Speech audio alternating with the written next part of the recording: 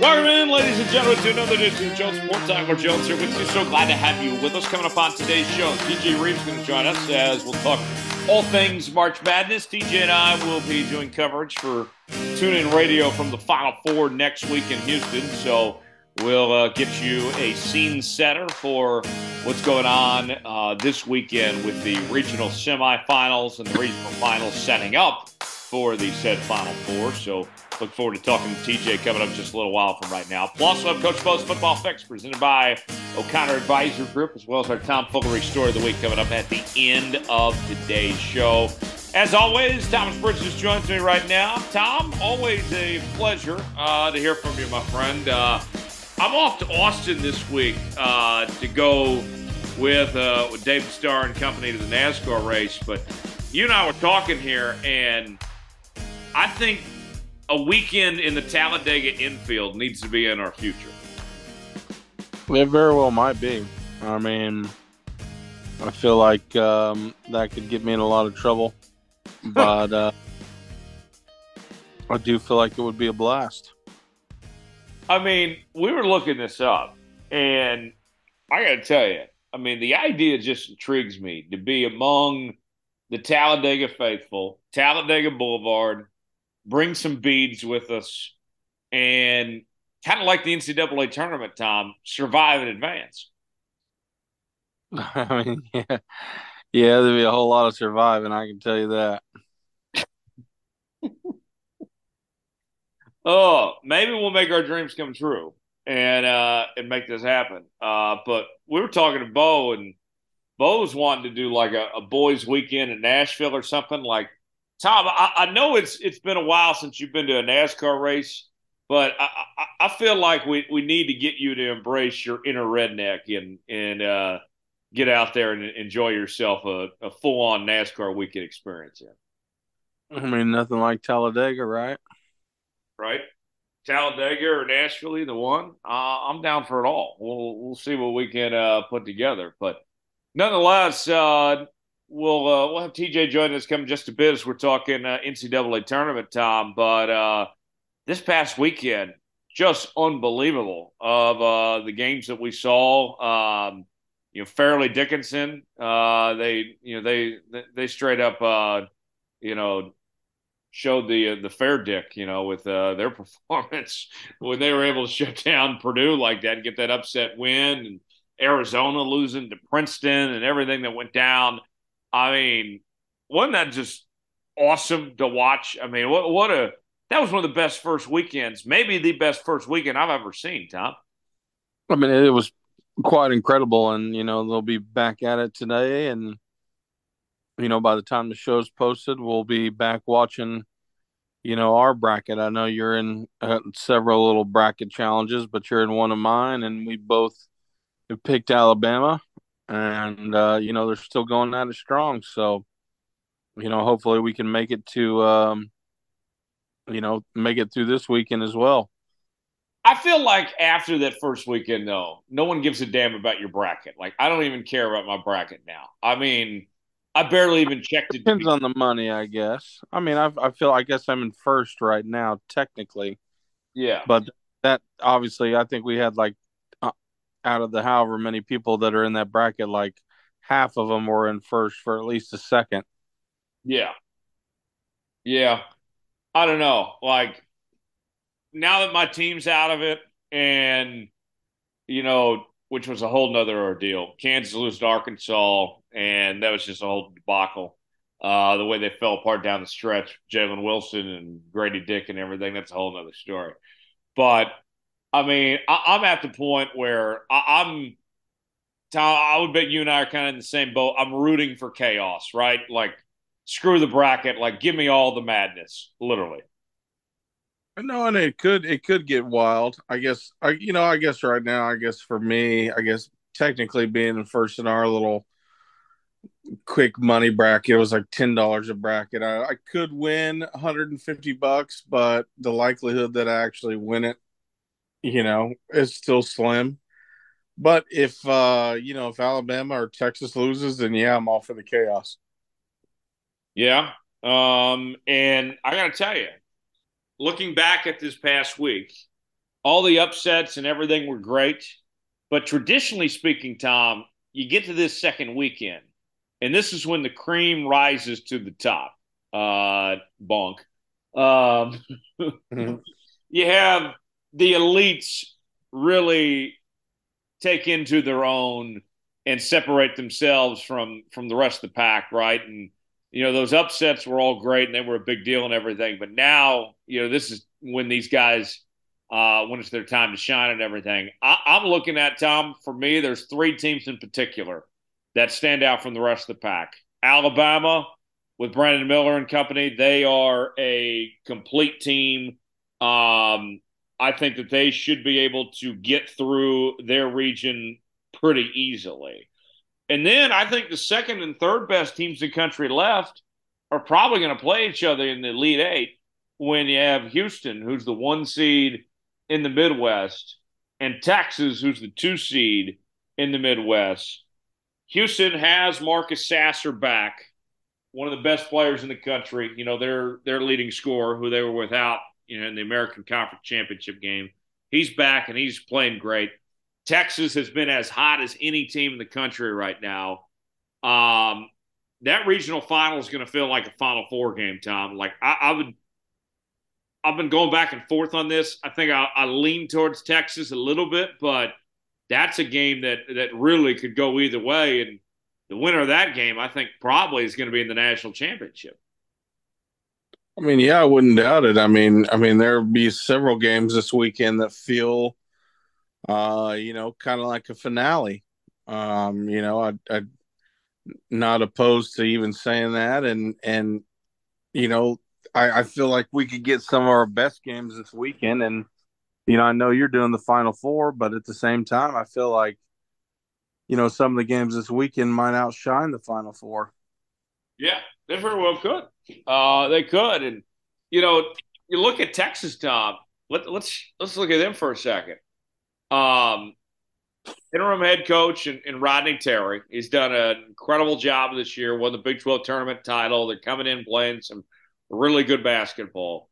And I think the number one question that Texas fans and Big 12 fans had about Rodney Terry, about if he was deserving of that job or not, to get the interim tag removed, was if he could get it out of the first weekend. And he did that. Now that weight's been lifted, he should be named the full-time head coach, I would think, no matter even what happens the rest of this weekend.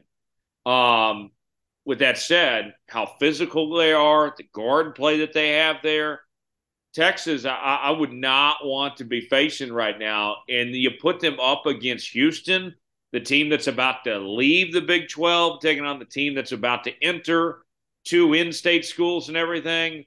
I mean, that is got headlines galore. I mean, that is going to be quite the setting if these two teams end up meeting in that Elite Eight game. What we have at stake here, and that's Texas. I think it's just a bad matchup for anybody because they have the size and they have the guards both.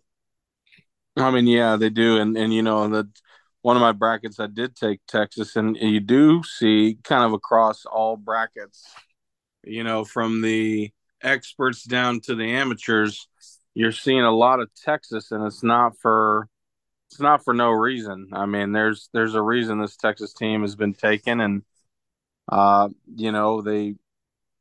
they took care of business in the first weekend, and I'd like to see them do it again this next weekend. But you're absolutely right. I mean, the Big 12 down pat is one of the toughest, if not the toughest conference in our opinion. And obviously Texas has kind of came in on that hot streak. So, you We like to see usually them we take usually it. spend this portion of the show. Typically this is our Big 12 breakdown, and I was thinking about this, Tom, from like a Big 12 fan perspective. If you're like me and your team's out, or like Tom and his team didn't even make the tournament, they was first Right. left out and then got lost at home in the NIT to a mid major. If you're like Hey, us, calm down. All right. too soon, yeah, okay. That wound was still open there. Too easy. If you're like Tom or I, and you're rooting for the Big 12 at this point, I was thinking about this, Tom. Um, you know, Texas of trying to figure out who to root for. If you're a fan of the, let's say the future Big 12, selfishly, I was thinking about this. Wouldn't the best outcome be for Houston to win it all if you're a Big 12 fan? I mean, K State, I would not feel great about winning the national title as a Kansas fan, and I don't think it's going to happen to begin with. It'd be better if K State won rather than the Big 12 not winning it. Period. I mean, but that would be my hell if K State was national champs. Texas, they're about to be on the way out the door. They don't want to associate themselves with the league, not to mention it's Texas, who we all just hate to begin with anyway. Can you imagine if Houston, and they have the talent to do it. They're a 1 seed and everything. Kelvin Sampson's done a great job. We mentioned about Marcus Sasser and company there. Wouldn't that be the story, Tom? If you have this Texas team, or this Houston team rather, enter the Big 12 next year as the defending national champions in a league that has Kansas as last year's champs, Baylor as the year before, and Texas Tech was in the Final Four a couple years ago. You talk about this future of the league and excitement and everything. I would love to see Houston walk in as the defending champs and have a target on their back right away. No, I think they could do it, and obviously a lot of people pick Houston. I do think, they play Miami. What is it? They play Miami Friday night. Yeah. And then, you obviously got Texas and Xavier playing Friday night. Miami,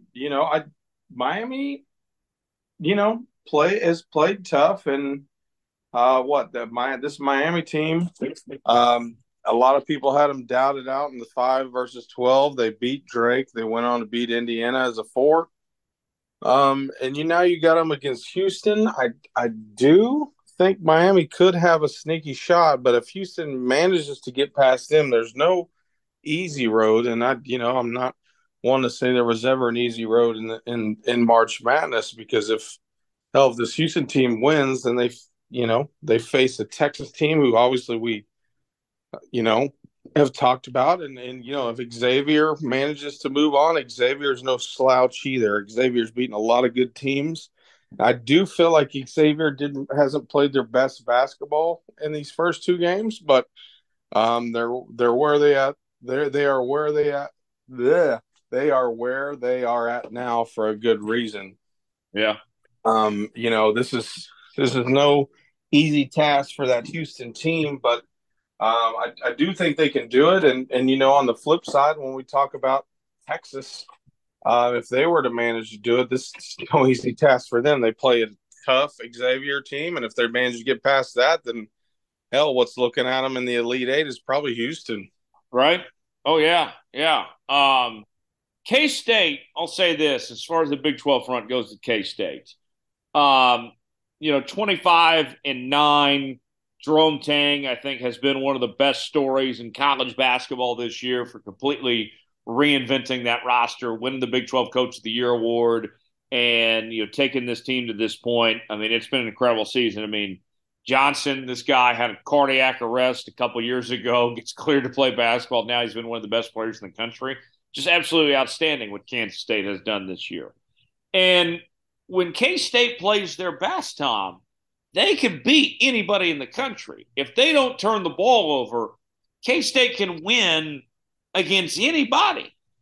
With that said, whether it's against Michigan State, which feels like a total perfect trap game, or the next round after that, whatever it may be, I don't know how many perfect games per se K-State has in them down the stretch. It very well just might all come to an end tonight against Michigan State here. It definitely could. I will say, if they get past Michigan State, which obviously Tom Izzo, hasn't done anything since Draymond Green. I mean, I say not anything. He's still had great teams, and he's still a well-respected coach in the NCAA and in men's basketball. But if Kansas State can get past Michigan State tonight, I do believe they would beat Tennessee, which I'm assuming will beat FAU. Nothing's guaranteed. And then I think we could see K-State versus maybe and me and you in terms of a bracket would hope K-State in the Final Four versus Alabama. Won't that be something? That could be wild if K State can get through these next two games and find themselves in the Final Four. But Michigan State's going to be tough. I mean, Tom, the first 3 months of the year, you got January, you got February, and then you got Izzo. And I mean, this is his month. We've seen him turn it on the right time, and here they are again. And they played some really good basketball last week. That win against Marquette was a big deal. So we'll see. Let's go through the rest of these games. You can never really count out people named Tom. That's true. It's true. Never a doubt. Let's go through the rest of the games this weekend tonight. We talked about K-State, Michigan State. Toss-up game. I still lean towards the Cats, but I think that game comes down to the wire. Michigan State's actually favored by 1.5 points. I did talk to some K-State people, Tom, and there was some concern about them going into this game overconfident, kind of too happy to be there necessarily in New York and be in the Sweet 16 after all they've been through. So something to keep in mind. Arkansas taking on UConn. Arkansas with that big win against Kansas on Saturday. All the foul trouble they went through, still found a way to win that game, a gritty win that was arguably the best game of the tournament so far. UConn at that 4 seed, and UConn just a really good team in their own rights. And the talent that they have, I mean, Sagogon, or Sagago, averaging 17 points, 7.5 rebounds. I mean, really good player there. UConn's about a 4-point favorite in this game. Tom, I would say this, not to discredit Arkansas, but I don't even think they're really that good of a team, to be honest here. They're well coached. Eric Musselman does a great job, but the talent level is not anything to write home about, in all honesty, for Arkansas here. I think UConn's simply a better team. I think UConn, if they play their game, should handle business. UConn should win, right? You could have said KU should have won too, and they should have. Right. I did think that taking off the shirt and doing all that hoopla for Arkansas For a round of 32 win, that was kind of tacky. Yeah, a little bit. And I get how you feel about your team losing to them, but I even felt like, I was like, come on. Like, now if you're going to the Elite Eight for the first time in school history, take the shirt off, sure. But sure, you beat a Kansas team who hasn't really played well as of late. There's no Bill Self. I don't want to blame it on that. KU still should have won, but right. But still, I mean, is it a good win? Great. Yeah, it's great. It's a great win. But come on. Be better. Do better. Right? Yeah. I mean, they got Charlie Villanueva playing for them, and they could, barely put it together. We'll see. UConn, I think, should be able to handle business. FAU taking on Tennessee. Tennessee has been a confusing team for me this year. When they are good, they are good. Like their win against Duke last week, when Duke came in red hot and just dominated. They had a dominating win against Kansas earlier this year. But, I mean, you even look, you don't have to go back too far, just this month alone. Lost to Auburn, lost to Missouri. They've been so up and down. I don't know what Tennessee team is going to show up. To me, that's a perfect trap game for this FAU team who has been awesome this year. We mentioned the win against Fairleigh Dickinson. The close win they had against Memphis, who's a pretty good team here as well. Call me crazy, Tom. I'm leaning towards FAU. I like what FAU brings to the table and their offense, the way they can score. To me, this is I know I just made that speech earlier about the cream rises to the top this weekend. Rick Barnes in March, though, I got my doubts about. To me, this is a pretty good situation for FAU to steal a win. Yeah, I think it's a good situation, too. I will say, and it's obviously easy for me to say this, I'm going to favor, Tennessee here. FAU has had a good run. All Cinderella stories must end. eventually, and I think for FAU, this is where it ends. I think Tennessee, could slip up. They could get got. But from what I've seen, I like this. I like this Tennessee team, and then I'm gonna roll. I'm gonna roll with them still. Gonzaga taking on UCLA. Tom, they had an incredible Final Four game a couple of years ago. Remember the Jalen Suggs half court shot to win that game? I mean, that was just unbelievable. Two West Coast schools, the two best schools on the West Coast.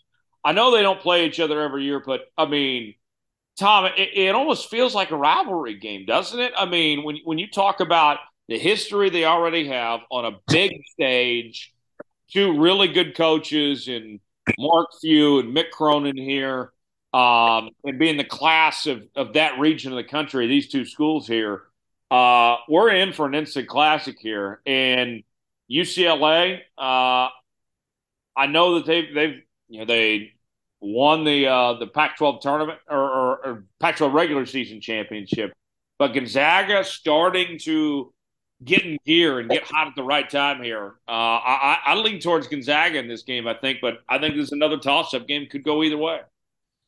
Yeah, I think a lot of brackets too. Just in terms of, when I say this, I'm talking about the fan perspective and, as average guys looking at it and watching the game.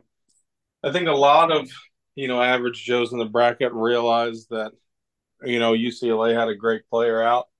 And what was Jalen? Is it Jalen Wilson, Jalen Carter, Jalen something? Yeah. And I think a lot of people picked against UCLA to not even make it this far. And so far, so good for them. It doesn't really look like it's, I guess, necessarily bothered them a whole lot. I will say, I do think this is where it obviously catches up. Gonzaga feel like they're getting a little hot at the right time, and we know that pedigree for Gonzaga. Brett Yormark wouldn't be going after them if they weren't. So I do think this is where the road ends for the Bruins. But I think, like I said, when we first started this convo, there are going to be games this weekend that will end up feeling better or feel more like a Final Four than the actual Final Four. Well, and Tom, what was the biggest issue in college basketball for a long time that everybody complained about? It was the one and done thing, right? Right. And in this game of these two teams meeting for the first time since that great Final Four game a couple of years ago, one of the greatest Final Four games of all time. What do we have here? Familiarity. I mean, you got Jamie Jacques Jr., who was one of the stars of that game a couple of years ago for UCLA, who right now is playing great ball, averaging 17 and a half points a game and about 8 rebounds. And Drew Timme on the other side, who feels like he's been playing college basketball for 100 years, since Perry Ellis was around. But Drew Timme has been one of the best players in college basketball for the last several years. Everybody knows who Drew Timme is. Everyone recognizes that mustache. I mean, we talked about kind of feels like a rivalry game in all this. And then you have these two players that people know and familiar with. This is good for the game. This is good for the sport. Oh, it's going to be a hell of a game, and I think both sides kind of know obviously what's at stake, but I think I don't think we can be the only two blokes to recognize these similarities and these it being this familiar. Right. I mean, like, I'll be honest. I'm not a big Drew Timme guy. He kind of annoys me. But isn't that what college basketball needs? Is people you can recognize and be your villains of some sorts. I think Drew Timme plays that role well. I think he does too. I wouldn't, from just a normal perspective, obviously follow KU basketball a lot more than I even follow OSU. I wouldn't necessarily call him a villain, but he's one of those faces that's like, okay, he's going to have a good game, and he's been there too long. And if it wasn't for COVID, we would even be talking about him. Right. But you know, and I come from a high school who, My mascot was Bruins. Shouldn't I be rooting for UCLA? No, I'm rooting for the smaller school. Give me Timmy. Give I me, mean, I love Timmy's. Give yeah. me Tim I think and give me. what might frustrate me, Tom, about Drew Timme, like, is the fact that look at you had Chet Holmgren, who went number 2 in the draft, and Mark Few and company are maybe potentially cost themselves a national championship because they ran their entire offense through Drew Timme instead of a future All Star in Chet Holmgren. To me, that's one thing I just look at. I'm like, I can't get over. Like, you ran it through this guy when you had Chet on that team. Yeah, no, I get that too. I get that too, and we'll see if it. I think they're going to do it again, and we'll see how it pays off. But I do like Gonzaga to move on, and I, previously said that UCLA without one of their star players, it's they've made it this far so far, and I think it eventually has to catch up to them. And a team like Gonzaga, I do feel like will probably get the upper hand. But again, like I said before, this is going to be one of those games that would be Final Four worthy. All right, let's get to the Friday slate now. Alabama, San Diego State. You and I talked a lot earlier how much we like this Alabama team and Brandon Miller and Nate Oates and everything that's going on with them and how complete they are and the favorites to win this whole thing. Going up against San Diego State, and San Diego State got an easy win against Furman. They beat Charleston. They've had one of the easiest paths to the Sweet 16. They have not been tested. I think they are in for a rude awakening. This is my lock of the week, Tom. Alabama, 7.5 point favorite. Take Alabama and the points.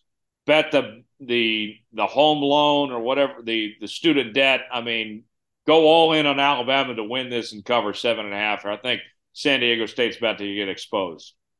For the sake of my bracket still alive and first, I'm going to knock on wood for you. I'm going to knock on wood for you, because I hope you're right. But obviously, sports betting's not legal in Oklahoma yet, or Yeah, I was putting money down. but I did see the state of Oklahoma House today passed a bill for sports betting. So They're trying. They're trying. You know how much your boy Kevin Stitt loves the tribe. So yeah, yeah, I know. uh, You and yeah, Kevin, you well, guys hang out all the time, yeah. no, we definitely don't.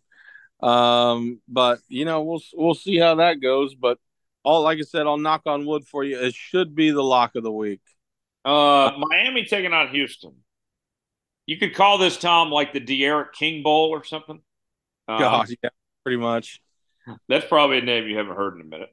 Um, He got injured now. right. We mentioned how great Houston is and all that. Miami on their end. They just kind of owned Indiana this week between the women's tournament, upsetting them at Assembly Hall, and then in the men's side, just beating the crap out of them 85-69. I think Miami is just Indiana's daddy at this point. With that said, they look great. Got a nice win against a pretty good Drake team, I think. I wouldn't want to be facing Miami right now. And Jim Larinaga, I think he's underrated. I think he's one of the best coaches in the country. They went to the Elite Eight last year. Here they are in the Sweet 16 again.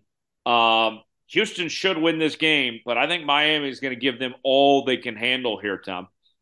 Oh no, I think you're right. I do think Houston will win it too. But from the women's and the men's side, like you mentioned, I mean, Miami's been giving it their all. I mean, I Oklahoma State choked.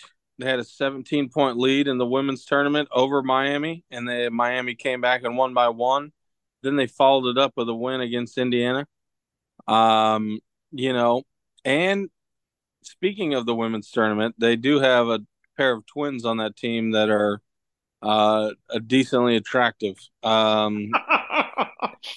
If Yeah. you combine the followers between the two, they'd have over 1 million. So, I'm not the only one that thinks that, because I know there's not 500,000 people in the U.S. that follow some random girl from Miami's women's basketball team because she's good at basketball. I'm sure she's great. I'm sure she's great. She's not as good as Caitlin Clark at Iowa, but definitely does have more followers than Caitlin Clark. Um, so yeah, I don't want to be that guy, but I think you we're just became that we, guy. Yeah, but we're go ahead. we're speaking facts on this show. So, but in terms of the men's tournament, you know what, Miami, like I said, I had Drake beating Miami, and Drake did get close to doing that, but Miami stepped up. If I was going to pick an upset that could potentially happen this week, in terms of the remaining one seeds or just in general, I do think Miami could be that one.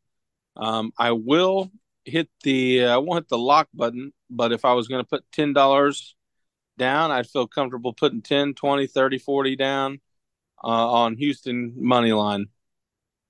Okay. All right. Moving on now. Some of the other games here. Princeton taking on Creighton. Princeton pulled off the miracle upset against Arizona. They followed that up by beating the crap out of Mizzou with a 78-63 win, 15-point victory. Now they play a Creighton team who, I got to tell you, Creighton's got something figured out here. They beat Baylor pretty good, dominated that game, beat NC State pretty well, 72-63 the game prior to that. Remember, Princeton doesn't have any scholarship players, and they are playing this well. Something's got to give here, Tom. You got two teams just playing great basketball right now. Um, I would think with momentum not being the issue for either one of these teams right now, I would think eventually at some point the athletes have to catch up to Princeton, right? I think this is probably the game where Creighton has their superior talent, their athletes, their athleticism, which they've shown they're a very athletic team, is too much for Princeton. Yeah, I think it could be. You got the Catholics versus the intellectuals. Not the most glamorous matchup of the Sweet 16 by any It's on means. it's on TBS. They're not putting that on CBS. Right. Some about Princeton though. You want to talk about Cinderella, Prince, kind of goes with Princess, kind of goes with Cinderella. I think Creighton will win. I think the Catholics do prevail. But I think, just from a fan perspective, I will be rooting on the Princeton Tigers. Yeah, yeah, it'll be fun for sure. I I think Creighton's going to be a little bit too much athletically, but that should be a pretty decent game. And then Texas and Xavier. Xavier has had a heck of a season. Sean Miller is back, and he's done a really good job. They lost in the Big East tournament final to Marquette, but they got by Xavier in a close one. They dominated Pitt in that second game, winning by 11. Now here they are taking on this Texas team, and I'll say this much: as we mentioned, Texas looks as hot as any team in the country right now, based on the way they've played. But here's one thing that I don't think you can discredit or discount too much, Tom, when it comes to the Xavier team. They kind of survived their scare already, right? Remember, they were trailing for much of that game against Kennesaw State, and that could bode well for them. That they've already learned how to overcome and play through adversity and win in the tournament. In that sense, you go into this game against Texas here, and now that you've already gone through that, if Xavier is playing their hand the right way, they should go into this game now that they figure out how to win and a game they had to play back from behind. If I'm Xavier, if I'm Sean Miller and company, you should be going in this game with nothing to lose and everything to play for. All the pressure, I think, should be on Texas in this game. No, I think you're absolutely right. I mean, Xavier, like you mentioned against Kennesaw State, about dropped the ball and has made it this far. They're not, some big, and in terms of basketball, sure, Xavier's always been there. It's always been a name to watch for. But, when it comes down to the nitty gritty and the bigger names, obviously Texas is one of them. I think Xavier absolutely right. Kind of should just kind of go on this and be like, you know what? We have every right to be here, more than Texas does. It's a 2 versus 3 matchup. Texas, they took care of business against Colgate, which is a great 3-point shooting team. I know Xavier does have great 3-point shooters as well. I believe they're in the top 5 for 3-point shooting teams as well. Colgate did give Texas some fits at the beginning, and then they ran away with it. Xavier has, this is a 50-50 game for me. I think the one thing that Texas does have, well, we mentioned it before, they have the guards and the bigs, and I think really what's going to be the difference maker here. How well does Texas's bigs play? If they do, if the players like Dessou goes off for Texas, then give me the Longhorns. But if not, Xavier has every more right to be there than Texas does, and I think Xavier could easily win this game. Well, and I know that I said earlier, Tom, that Rodney Terry has done enough to be the next head coach of the University of Texas to earn that job full time. But until pen is to paper, uh, he's still coaching with a chip on his shoulder and still to prove something until that job is officially his. And for Texas too, we talk about the pressure element. There's always pressure when you're in the University of Texas, and you're one of 2 Big 12 teams remaining, and the expectation for what Big 12 teams have done in the tournament the last several years, you're kind of carrying the mantle of sorts right now, and also the fact that hey, you're trying to get to that matchup to play against Texas or play against Houston, your in-state rival, and try to get to the Final Four within your home state there in Houston. I mean, there is so much on the line here for Texas, for not only playing for their head coach, but I mean, it would it's going to be nuts if Texas is playing in a Final Four in their home state here next weekend. I mean, this is everything. Yeah, and for Terry, if he makes the Elite Eight, hell, for me, if I had to pick, I think he deserves the job. He's been there since what, Rick Barnes? No, he's been there since Chris Beard got fired.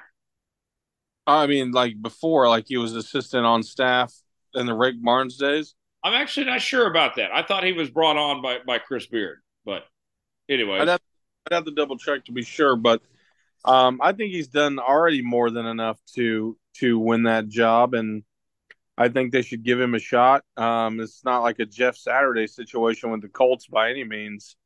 He's done enough, and hell, I think if he beats this Xavier team, it takes a lot to make the Final Four, and for this Texas team anyway, I don't like to jerk off Texas by any means because one, they're Texas, two, they're going to the SEC, so fuck them. But um, for him, I'd like to see him get the head coaching job, and I think if they beat the Xavier team, and then let's say they beat Xavier and lose in the Elite Eight to a team maybe like we'll get to like UConn, then you know what, so be it. I do I it's very weird territory where I root on the Texas Longhorns, and it's not because I picked him in the bracket, but I do find myself rooting for this Terry guy, and and I guess until they're removed from the Big 12, then still still Big 12 team.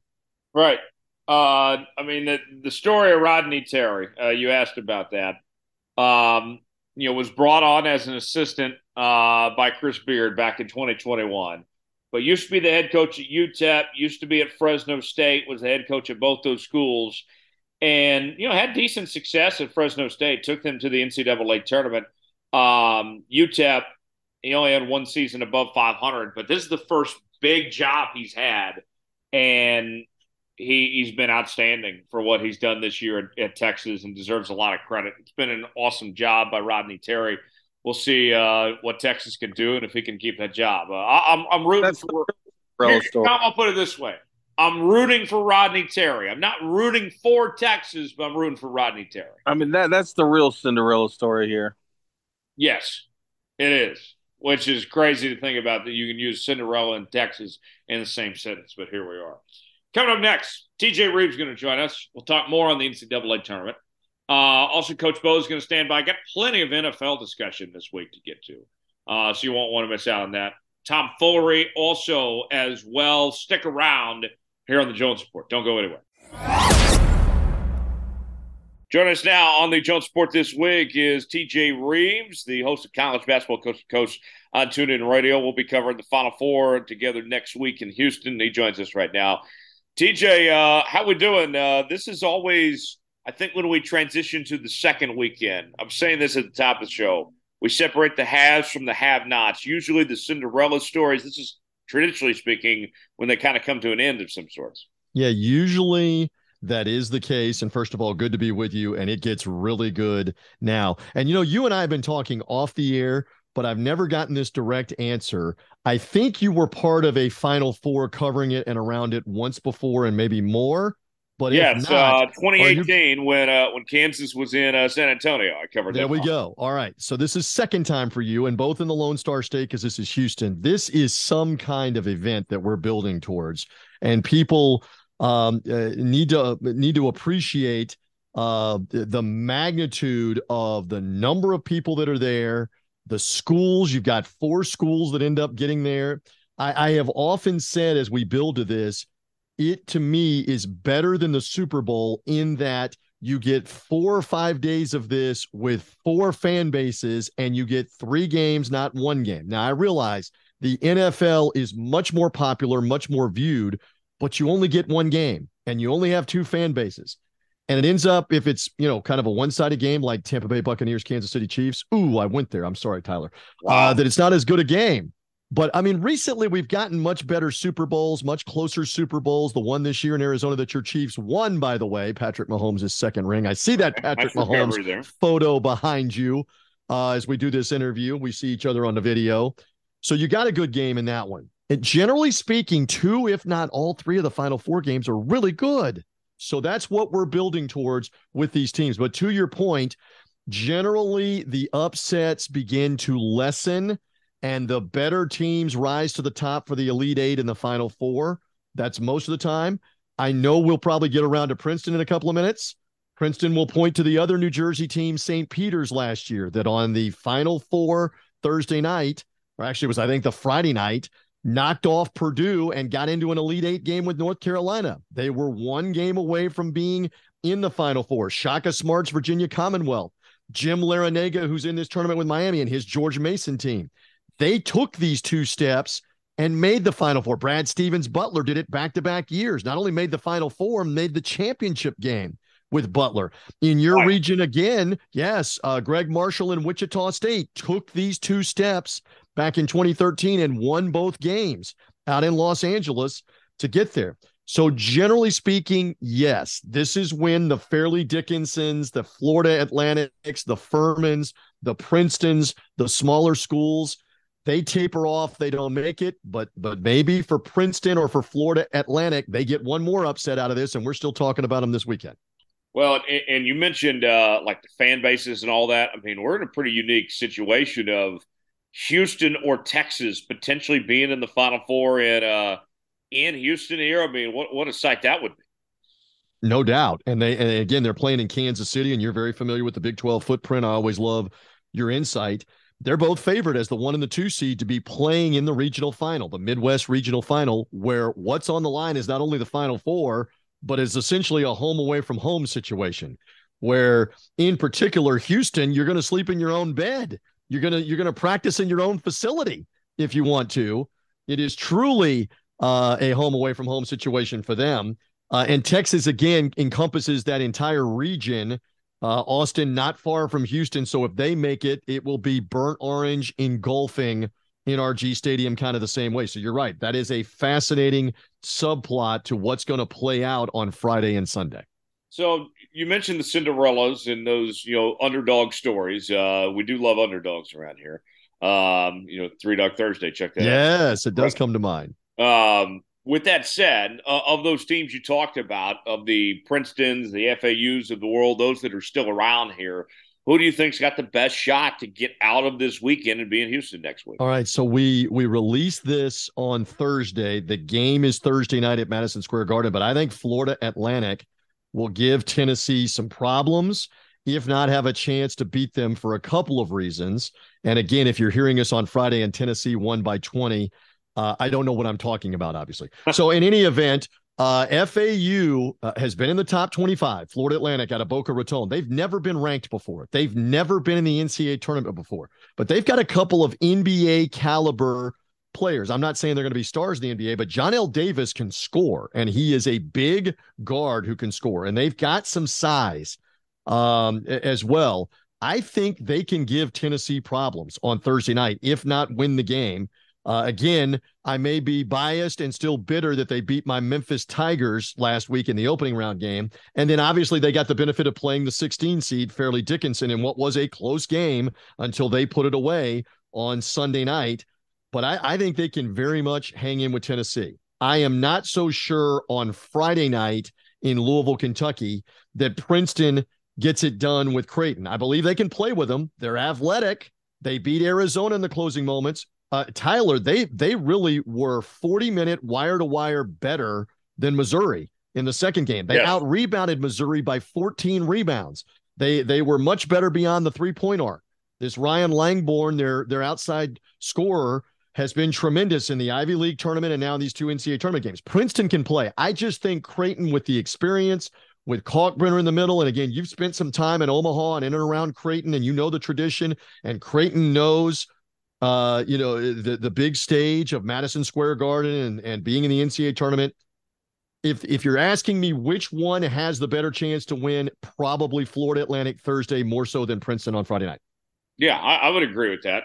Creighton's kind of finding themselves and looks like a complete team in their win against Baylor. Let's talk favorites now.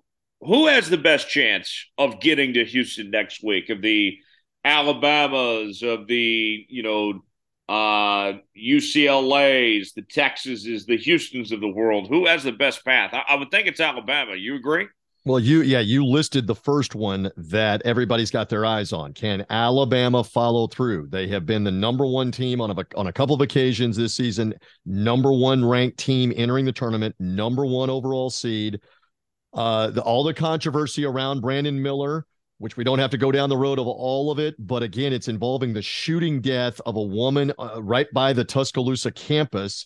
In kind of the party district, restaurant district called the Strip, and it involves multiple Alabama basketball players being there, and one of them is charged with capital murder, and Brandon Miller's involved to the extent that he brought the murder weapon to the scene. Whether he did that knowingly or unknowingly is up to discussion and debate. But this is one of the premier players in college basketball, and he hasn't really had two devastating games so far. There's been some talk that he's got a bit of a groin injury, a bit of a strained groin. He looked better in their second round game with Maryland than when he went scoreless in their first game with Texas A&M Corpus Christi. They still scored over 90 points without Brandon Miller scoring in the first game. So Alabama is the clear team that you would say this is the favorite to win the whole thing, not just be in Houston, but to win the whole thing. Now, that being said, in this Friday night game with San Diego State, I saw them, Tyler, firsthand, courtside in Orlando last weekend in the first and second round at the Amway Center where the Orlando Magic play. San Diego State. Hey, San Diego State, congratulations on being a top 25 team. Congratulations on winning the Mountain West regular season. Congratulations on winning the Mountain West tournament. You did everything that you could ask for a Western team. Win your conference regular season, have a really good record, win the conference tournament. Hey, come all the way to Orlando. 3,000 miles from San Diego. That's your reward for how well you did. So that's what they had to do. Come to the Eastern time zone. They battled Charleston, who was a 30-win team, College of Charleston out of South Carolina. And just watching them with their size, with their rebounding, they grind you. They did it to Charleston, and then Furman's magic just ran out. They guarded the daylights out of Furman, who couldn't make three-point shots.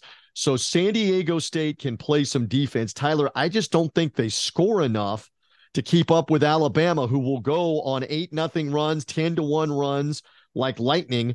I don't think the Aztecs score enough in the way defensively. So it's a fascinating matchup on paper, but I think Alabama wins, and I think Alabama ultimately emerges, and we're going to see them in Houston, Texas.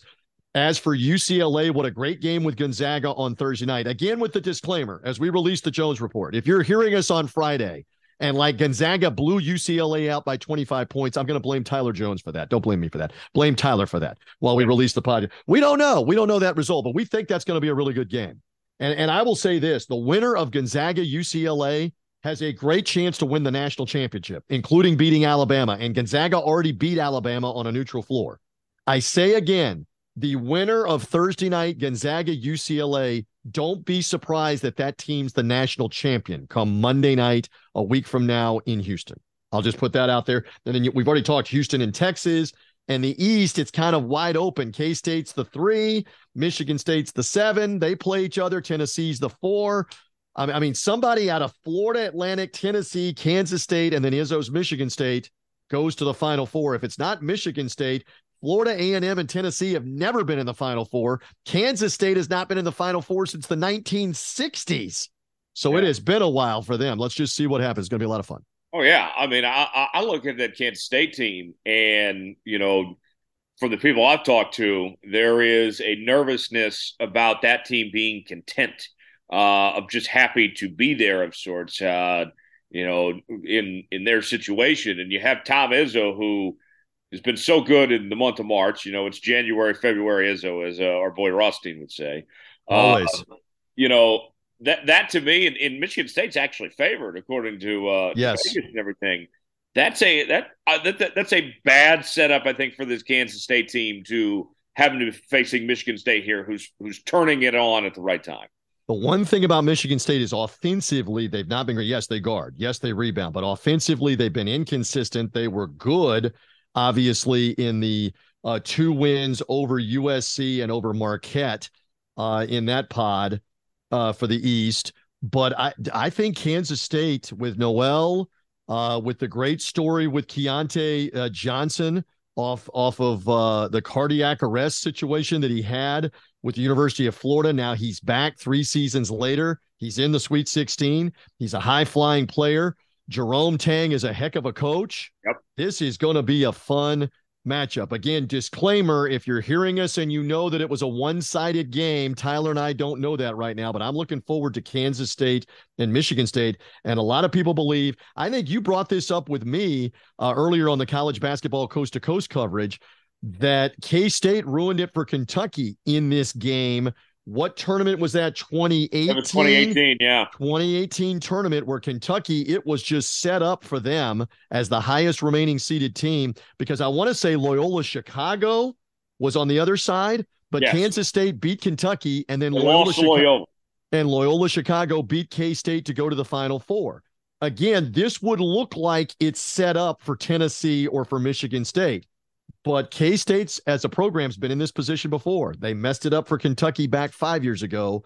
Are they about to mess it up for the Spartans and maybe for the Volunteers to go to the Final Four? Look out. Let's see what happens. Well, when Kansas State doesn't turn the ball over, they can beat anybody in the country. If they can take care of the ball, then they should be in good shape. But we'll see ultimately how it plays out. One of the things I love going in this second weekend, TJ, I'm sure you've seen the articles on this, and we talk about this every year. If you had to reseed these teams, I was thinking about it myself.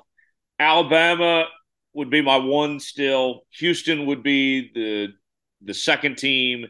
And then I'd go Texas probably as the 3rd team. Gonzaga, UCLA, give or take, whichever way you're feeling there. Probably UCLA, then Gonzaga.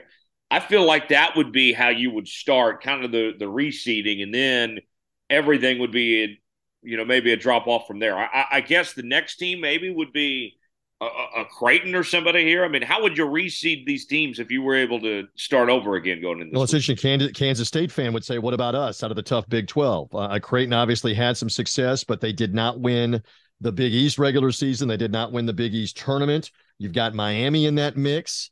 You've got UConn, who's been playing very well, but again, they didn't win the regular season. They got beat by Marquette in the Big East tournament. Arkansas with the upset of Kansas last weekend. Sorry, Tyler. I mean, that's another talented I don't think that Arkansas team's that great. But they've got NBA caliber players, a couple of them. And Eric Musselman has been in this game over and over again in the Sweet 16. That is going to be a fascinating matchup later on Thursday night in Las Vegas for these two teams, one out of the Northeast, one out of Northwest Arkansas out of the South, out of the Mid-South, coming to the Vegas Strip to play that game. That's going to be fascinating. But yeah, interesting on the reseeding. And remember that Texas did beat Gonzaga head-to-head out of the conference for whatever that's worth back in December. That was practically the first game in the new arena, the Moody Arena. It was one of the first games, yeah. It was one of the first, and it was a national TV game, too. And they wiped them out. Exactly. So you probably, as much as Gonzaga fan doesn't want to hear that, you would probably put Texas in front of Gonzaga. I believe Chris Beard was still there at that point, too. I'm not sure, but again, for whatever that's worth in December, I'm not as big as on talking about November and December. A lot of these people love to go gaga about those matchups, about who beat whom, because again, the Gonzaga win over Alabama that came in Birmingham, that same arena where they played last week in the first round of the tournament, Alabama. Gonzaga beat them decisively, but that's all the way back in November, December. You have, yes, 90 days later with injuries, guys improve, guys go through struggles late in the year and maybe aren't the same. So yes, there's a lot of variables in there, but I don't disagree with what your reseeding is. And then obviously, as you filter down, Princeton and Florida Atlantic are probably at the bottom of that 16. But hey, they're also just happy to be here and be part of the madness still on the second weekend. Yeah, I think so. Teams that can actually win the national title. You mentioned that Gonzaga or UCLA could. We obviously talked about Alabama. Who are the teams that you think can actually win this whole ordeal? How would you separate those? Again, I think Alabama up at the top. Houston, I think Texas. I've had Texas in the Final Four in all of my brackets. Now, my brackets are mostly blown up. They're smoldering. I'm surprised you can't smell them. You're a multi-bracket guy? I'm a multi. Well, I'm a multi. You can't do that, TJ. I have filled, but I fill out in multiple leagues, and in all of them, I have the same thing. That's not multiple brackets then. That's but multiple contests. Yes. And I'm blown up every which direction, I'm telling you. But one of the few things I got right to this point is Texas. Now watch them lose to Xavier, but I have them in the Final Four. So obviously, if I believed that, I believe they can win the national title. We mentioned Gonzaga, UCLA. UConn certainly has the size and has the scoring capability to be there as well as kind of a dark horse national champion. I don't think Creighton, Princeton, Florida Atlantic, Tennessee, even Michigan State, Kansas State, I'm just going down the list, Xavier, I don't think any of those teams can win 4 more games. I say again on that list, I don't know that any of them, and probably Miami too. But out of Gonzaga, UCLA, Texas, Houston, UConn, maybe Arkansas, but of those other, what did I list? 5, those teams can all win 4 more games. Alabama, Houston, Texas, Gonzaga, UCLA, I would say. Okay. Very good points. DJ Rives joining us, TuneIn Radio, college basketball coast to coast, as we're talking about the second weekend of the NCAA tournament here. DJ, Thomas and I were talking just a little while ago about kind of this NCAA tournament. I think one of the things that's worked out so well, we complained for so long about the one and done system and all this, but now we actually have stars that have been around a minute that people know. I mean, Drew Timmy's been here a minute. Yep. Some of these other players you look at through the tournament that have become notable names, Marcus Carr, even Brandon Miller, obviously, Jaquez at UCLA has been around for 3 seasons, including the Final Four a couple of years ago. Good point. Jaquez and Drew Timme, between those two and then Gonzaga and UCLA, the familiarity, it almost feels like a rivalry of some sorts to me. I feel like college basketball is benefiting tremendously of this transfer portal system and these guys getting the extra COVID year and everything. It seems like it's been good for the sport and good for interest here. Well, and a couple of things. We go back to those Final Fours, plural, in 2016 in Houston and then 2018 in San Antonio. And in both of those cases, Villanova came out on top. And Jay Wright kind of laid out the blueprint of having guys buy in that your second year, your third year in the program is where we're going to really excel and you're going to really excel and you're going to help your NBA value and more. And he won 2 national titles doing it. And that made a lot of people sit back and go, maybe the whole one and done thing, maybe the whole transfer portal to get a guy for 1 year, the graduate transfer, maybe it's not all that. It's maybe more than just that. I realize the landscape has greatly changed over the last couple of years with the transfer portal, but It's no accident that UCLA has got a nucleus of about 3 guys, including Tiger Campbell, the point guard, and Jaquez, and they are back. That Gonzaga group, again, they've had a couple of players move on, but Strother and Timmy was open about this a year ago in the summer, about 10 months ago, where he said, from everything I'm being told, I am probably not a first-round pick. I'm probably a second-round pick. People may be surprised to hear that the NBA is not as interested maybe in his skill set, his athleticism. So his thing was, I can make more money from NIL, the name, image, and likeness stuff, coming back to Gonzaga than I would make without a guaranteed contract in the second round of the NBA if I get drafted in the second round, or what happens if I'm undrafted. So Timmy's thing was, I'm going to stick around and take the NIL money for that. And there's some other players that I think are contemplating that. I just saw, right as we're getting ready to do the podcast, that Armando Bacot of North Carolina, who a lot of people believed last year at this time is a first-round NBA pick, for whatever reasons, plural, he will be back at North Carolina, to your point, to try to hold it together. That's an all ACC performer the last 2 years, a big man. Yes, he's got NIL money, but it's to your point that some of these guys want to hang around for a second year, for a third year, be part of college, be part of trying to win a title. I find that refreshing, Tyler Jones. Well, and I know that there was situations in the past where we said, well, you're holding these guys back from being in the NBA and all this. But, I mean, the G League Ignite thing has had some pretty decent talent do their own thing. Obviously, you can go overseas and all that. I mean, if your intentions are solely on pro basketball and you don't care about the college game, I would say, TJ, that door is still open for you to do that. I mean, you don't have to play college basketball, and college basketball has proven we don't necessarily need you either. I mean, there's a pathway for both parties to be satisfied right now. Yes. And then you look at the smaller programs that we've been talking about that have had success in this tournament or in their own postseason, like a Princeton or like a Furman or like a Florida Atlantic.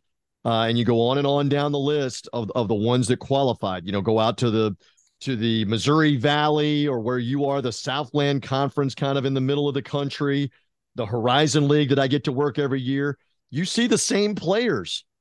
2 years removed, even 3 years removed, you see the same players, because they understand that the college part of this, the camaraderie, that yes, I could maybe go make 6 figures and go play internationally over in Europe, but right now I want to enjoy this for another season or two. I want to enjoy the nucleus. If you're in the Mountain West or you're in the Big West, the Big West being a better example of being a smaller mid-major conference. If you're a player in the Mid-America Conference, if you're a player in Conference USA, sticking around for the extra year or two and having success, that's not all bad.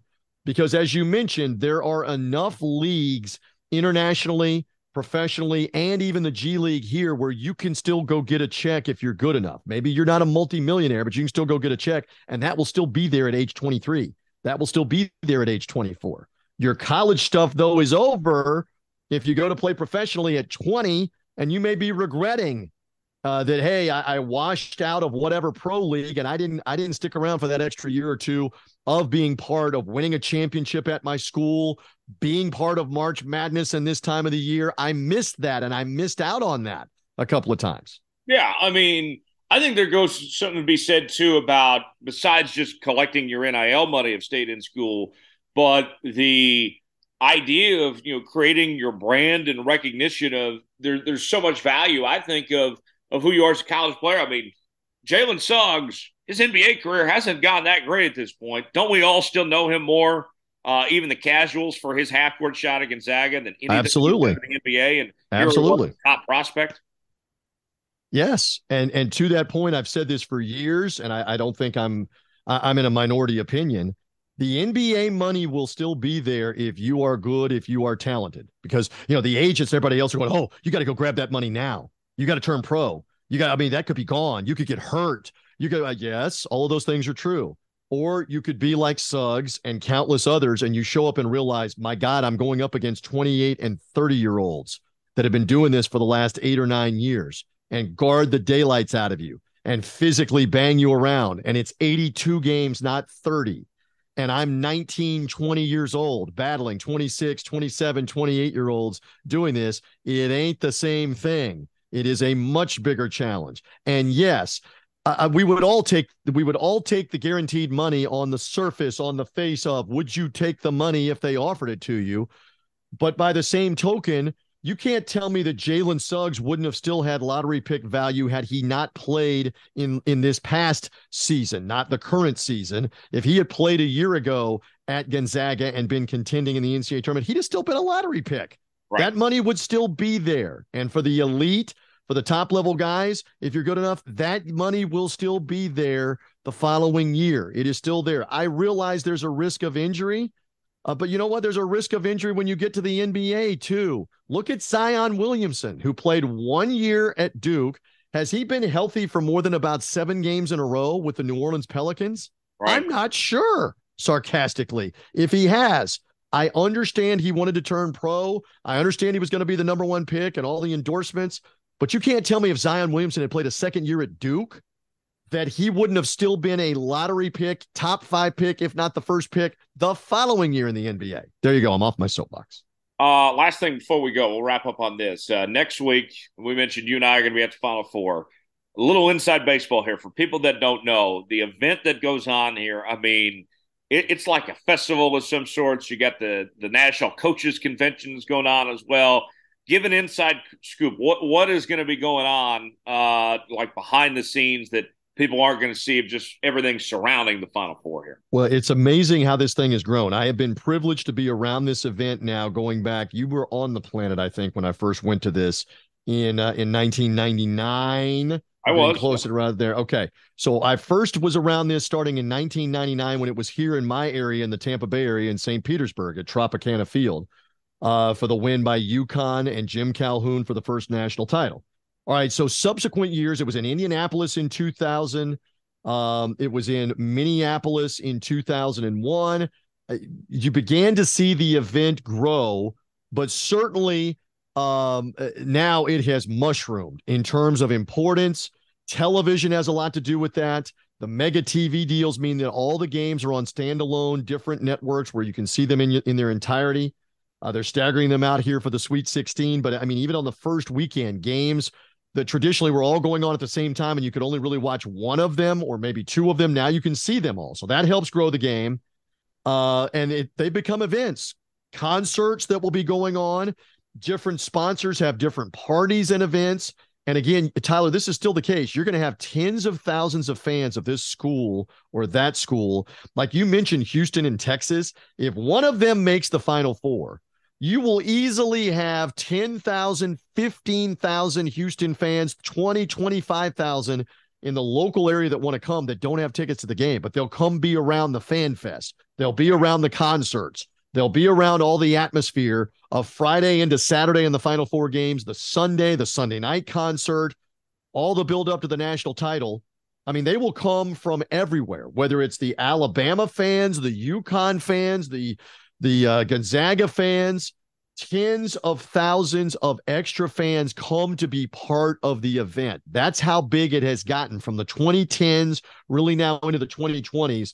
The event is just amazing. You can testify because you were around it in 2018. I'm telling you, it's even crazier now, having been at these things the last couple of years. We've come off the COVID-19 situation where you had limited fans and the games were in Indianapolis. A year ago, everything unfolded in New Orleans. And that, I mean, granted, you had Duke, you had North Carolina, you had Kansas, and what was the other one? Michigan State, right? Yeah. I'm off the top of my head. You had all of those fan bases that were there, and it was amazing in the French Quarter. I mean, there were tens of thousands of people, and you're going, not all of these people have tickets to get in the Superdome, right? To be part of it, to be part of the event. That's what's coming to Houston. I'm thrilled to be there. I'm thrilled to be there with you coming up. Oh, yeah. Should be a great time. TJ, as always, appreciate the time. Enjoy my guy Baker Mayfield there in Tampa, too, by the way. Yes, Baker Mayfield on his way down here. There's never an off season in the NFL. We got the college hoops. We got everything going on. And you and I will have a blast on the College Basketball Coast to Coast show, wherever you get podcasts, on the TuneIn channel, talking up March Madness, talking up whatever happens this weekend, and then getting ready for the Final Four coming up. Cannot wait, my friend. It's Should be good. Can't wait. TJ Rives joining us here at the Jones Report this week. It's time for Coach Bo's Football Fix, presented by O'Connor Advisory Group. You can find O'Connor Advisory Group online, oagcast.com, o'connoradvisorygroup.com, and you can check out the Coach Bo Knows podcast out each and every week, wherever you listen to podcasts. And Coach Bo joins us right now. Bo, how we doing? Doing good. How you doing today, Tyler? Very well. Very well, Bo. I'm still in March Sadness mode after my Jayhawks there in your neck of the woods in Lawrence lost last week. What a collapse that was. Yeah, they didn't even look good that game. It was funny. You know, it's funny, but you get to like even the first day of that whole tournament, you see somebody get on social media. It's like looking at like the waterfall of people going, well, my bracket's busted. Well, my bracket's busted. Mine didn't get busted till Sunday. So I felt like that was a positive. Yeah. I mean, I feel like when Marquette lost, then I was like, okay, I'm done. That one got me. Right. I feel like I kind of avoided all the pitfalls before that, and then bam. Yeah. I lost 2 Final Four teams in the first weekend with Marquette and Kansas. So yeah. Well, I lost Marquette, and I had them in the final game. It's the only Final Four team I lost, but it's the only – I mean, I have them in the final game, and they're not going to – Yeah. I'm in a pool. I'm only in one pool this year. Okay. And there was like 46 people in this pool. This is how you know if you live in Lawrence, Kansas, don't pick Kansas ever to win. Literally 30 out of 46 pick Kansas. They're out. So, yeah, there's going to be years like last year where they do win and you're not going to win. But the overwhelming majority of the time, they're not going to win. So at least they're going to pick them back. I mean, they're going to be the third team ever. This Kansas team was not that good to go back to back. Right. Like, I mean, so I was like, when Kansas lost, and I had them losing like in the final 8, but when Kansas lost, I was like, there's a lot of people lost their national champion. I was like, all right, I'm still in this bad boy. Oh yeah, like I'm in a bracket pool run by a former coworker of mine from the radio station, and she told me, she messaged me like after the tournament started and you could see everyone else's bracket. She's like, Alabama? Really? I'm like, yeah, I got Alabama winning it all. What's the issue here?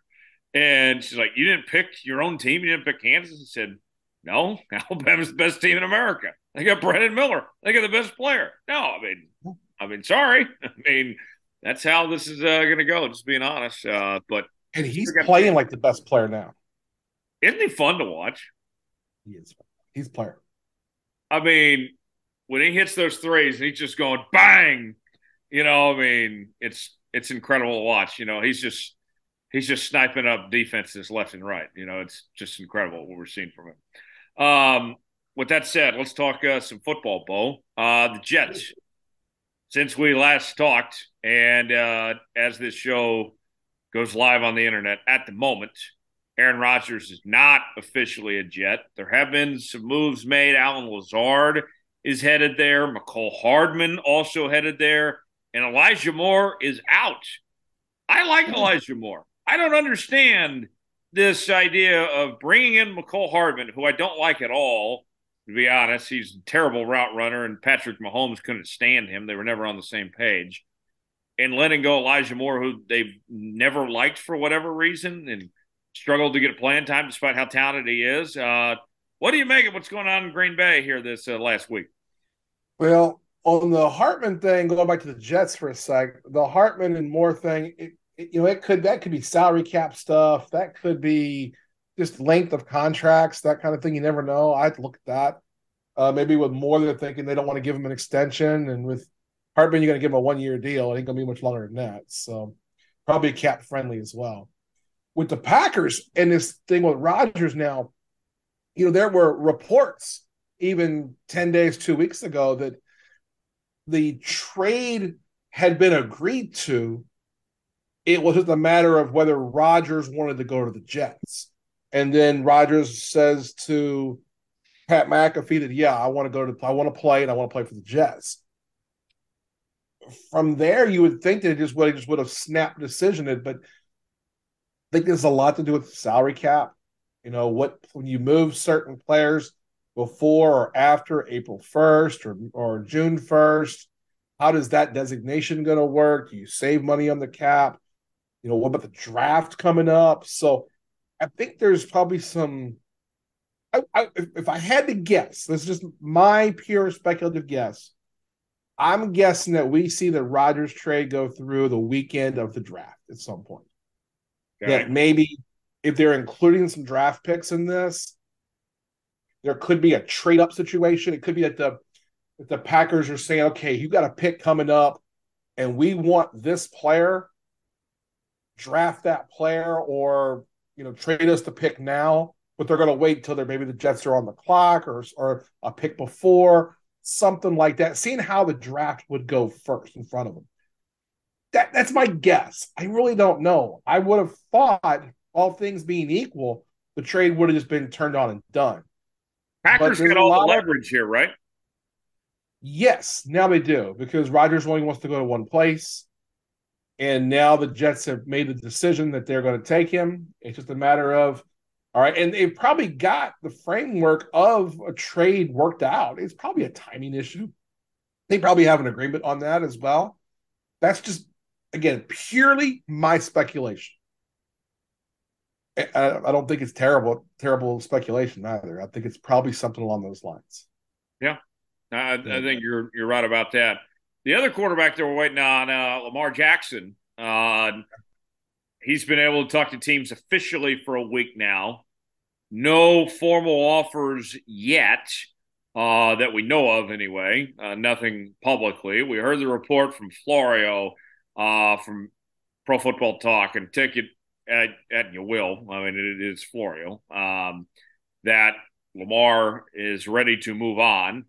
But we haven't heard that from Lamar himself, and he said all the right things and everything, and the Ravens have indicated they want Lamar back and all this stuff, yada, yada, yada.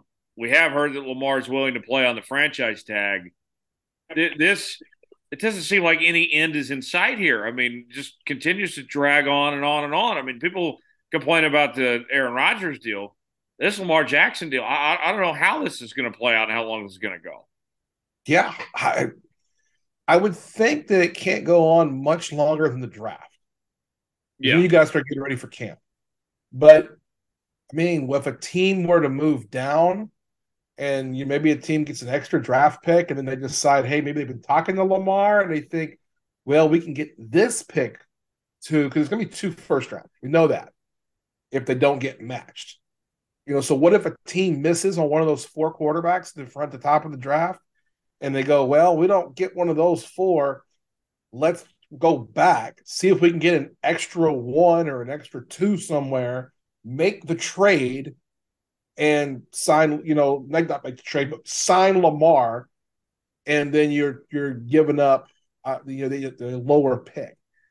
I don't know. I don't know how this is going to work yet. I don't think you can give up a 2023 pick this close to draft. I don't know if that's part of the rules. I have to check all that out. The big thing to me is that Baltimore has, in my opinion, done a poor job knowing that this guy is their franchise, knowing that he is the most important player in their franchise history, not outside of Ray Lewis and Ed Reed.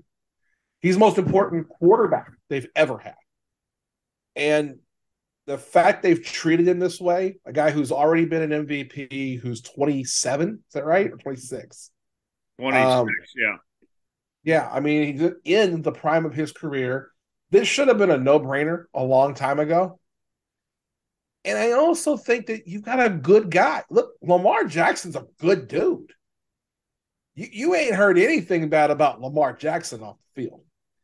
And in a league where we've got these problems players, man, that's worth a lot of money to me. I think you talked about this. We talked about this offline. We talked about it for a couple of weeks now. That the Ravens are trying to get somebody else to set the price for it. They're going to say, okay, here's what we'll give you. Here's what we'll give Lamar. You only got to match this.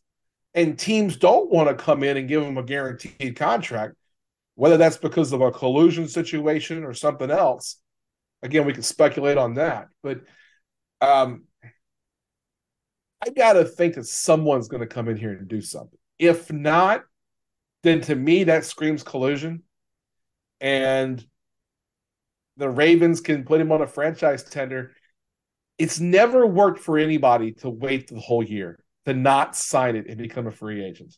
It didn't work. The biggest one was Le'Veon Bell. It did not work well for him. I wonder how a quarterback would be different. For those who don't know what we're talking about, Lamar has to sign the deal in order to be able to receive the equivalent of the top. It's the five pay. It's because he's a exclusive. So it's $32 million. He's right? non-exclusive, so it's $32 million. Yeah, $32 million. If he was exclusive, it would have been a higher number. Yeah, would have been 42. So he's going to go if he accepts the franchise tag, then he accepts it. He takes the $32 million. They can franchise him one more time next year, and then he'd become a free agent. What do you do if you're Lamar? I mean, he's the worst case scenario. He's playing ages 26 and 27, a little underpaid, but he's a full-on free agent after. So I don't know what the solution is going to be. I think Baltimore screwed this up a little bit because that's a guy you keep happy. I think he's just too important to a franchise. Well, then you look at they are, I think, the only team this free agency period that hasn't signed anybody, not a single free agent. And so you're playing, grab ass with this contract situation and not getting a deal done. And in the process, you're holding everything else up, opportunities to get your roster improved and better. As you like to say, Bo, either shit or get off the pot. Yeah. Here's my question. This just popped in my head. What if the Ravens are tanking? I would. I think that's a reach because I think they would already be trading off other guys right now. But I agree. I'm just wondering if you could. They hadn't signed anybody, literally. I think they're too talented to tank. With Mark Andrews, Marlon Humphrey, Marcus Williams. I think you're right. That just kind of came to mind. I had not given that any thought till I just said that, but it just I don't know how else to explain it. Yeah, that's where I'm at with this. It's a bizarre ordeal, that's for sure. It is. Yeah. One more quarterback. He's too good a quarterback to not be under contract somewhere. I agree. One more quarterback, then we'll move on to some other things. Cam Newton. Been a while since we talked about Cam. Did not play anywhere this past season. He did come out and say that he doesn't think there's 32 starting quarterbacks better than him. He was at Auburn's pro day and worked out there. I don't like current players, going to college pro days, and that's supposed to be, attention put on these prospects, but that's a whole nother story. With that being said, Cam Newton, I wonder here, Cam went to New England, lost that job, got cut, when Mac Jones won the starting job. Goes to Carolina and went there to be a backup, started a few games, and, they didn't bring him back after that. When you're Cam Newton, it sounds like that he's gunning for, I want to be a starter or I'm not playing. That's the vibe I get. Am I reading that correctly here? It doesn't seem like Cam has any interest in being a backup here. No, I don't think so either. He comes out and says there's not 32 quarterbacks better than me. First off, he's right. That guy still got something in the tank. He's better than some of these guys. I'd take him over Jimmy Garoppolo tomorrow. I'd take him over Derek Carr tomorrow. But that's why I'm not a Saints fan. I'm getting off that narcotic. But I want to not take issue with what you said, because I do think that you're coming from the right place on something. You're talking about the Auburn thing and how it takes away from the kids who are the seniors, who are the players. You already had your pro day, Cam. Yeah. Yeah. But I don't think in the Auburn sense it's a bad thing. I think it puts more eyes on Auburn in a program that desperately needs it, more eyes. Yeah. So I think in this case, I'm kind of forgiving him on that. I think he gets a pass on that piece. Okay. As far as, can he still play? Look, We know the guy's been banged up those last few years as well. His body's taken a beating because of the way he plays quarterback. A year off, if he got healed, pardon me, and if he's in good shape and healthy, Cam Newton could be a average quarterback in the NFL. He'd be a really nice quarterback for a team with a young quarterback that's going to sit that quarterback for a year. Mm-hmm. You know, you go draft an Anthony Richardson and Cam Newton's the guy in front of him. That might be a good deal. I know it doesn't sound like he's interested in being backup, but I got to tell you, if I'm a team and I need a backup, the idea of Cam would intrigue me. Oh, yeah. The fact how he's a former MVP, went to a Super Bowl and everything, great athlete, but you think about, okay, if my guy gets hurt, Cam can go out there and win for me. He can do the job. And then on top of that, too, what about like a short yardage or a wildcat package or something like that? You bring him in. I don't have to use my quarterback and quarterback sneaks or stuff like that. I mean, you could create stuff for Cam still, and he can still be effective there. I mean, he might not be the fastest, but he's still a bulldozer. You know, he can still get you a couple yards on 3rd and 2. I'll say I kind of like what you're saying. I'll say it even further. He's the greatest read option quarterback of all time. Yeah. So if I can have Cam Newton as my back. Go ahead, Tom. The Jones wants to use him like Blake Bell. To an extent, I would say even more. I would trust him to pass the football a whole lot more than Blake Bell, though. Oh, yeah. Yeah, I'm just giving you hell. I'm just being the antagonist here. I mean, Cam Newton to me, I like the idea if I'm a top team, him being my backup quarterback, and then putting something in at the goal line, putting something in for 4th down, or just having a package. I've always been, as a coach, I don't like having 2 quarterbacks. I believe the Steve Spurrier line of if you have 2 quarterbacks, you got no quarterbacks. But we're talking about if you have an established starter. Yes, if you have a defined line, this is 1, Cam is 2, then I really don't have a problem with that. And like I said, I think that not only is he, physically, I mean, he's just so big, he's so hard to take down. He's a lot like Josh Allen in that way, but Cam did it for a long time. He's just got a lot of miles in those tires just because of how he plays. It's like a running back in many ways. So Tom mentioned the Blake Bell thing. There's an example for you right there, Kansas City. I don't think they're probably going to bring back Blake Bell with the guys they had that developed the tight end spot this year that were better than Blake Bell, and they were using him, in those belldozer packages, and every once in a while throw the ball every blue moon. Patrick's your guy. Obviously, Chad Henne ended up retiring. Andy Reid, we know the quarterback whisperer he is. Can you imagine Andy bringing in Cam to back up Patrick in Kansas City and what Andy could dial up for Cam? Yeah, it wouldn't even be a lot of the whole dial up thing. It would be hard for me to. Okay, I see where you're going, and I totally don't disagree. Let me add this one point real quick. Andy doesn't let Patrick Mahomes do short yardage runs anymore. Yeah, and that's the thing is that if he's not going to let him, then yes, that makes sense. My big thing is that I want that. Patrick Mahomes is still a big man. I mean, he's not a small quarterback. He's a 6'5", 230-pound monster. So I don't have any problem with him doing a 1 yard or 2 yard carry. I really don't. Andy Reid does, but I think you might see if Cam Newton is your backup, let Patrick Mahomes run it. What's the worst that can happen? That 1% chance he gets hurt? Hey, we'll just roll Cam Newton out there. Pretty good insurance policy. He'd be a great insurance policy for a Dak Prescott. Yep. He'd be a great insurance policy in San Francisco. That one would be tough, though, because you got the young quarterback. Right. That would be a tough one. But I'm thinking system-wise. Right. Washington, Baltimore, if they can't make a deal with Lamar Jackson, run the same damn offense with Cam Newton. So there's some places that should be looking at him. Atlanta.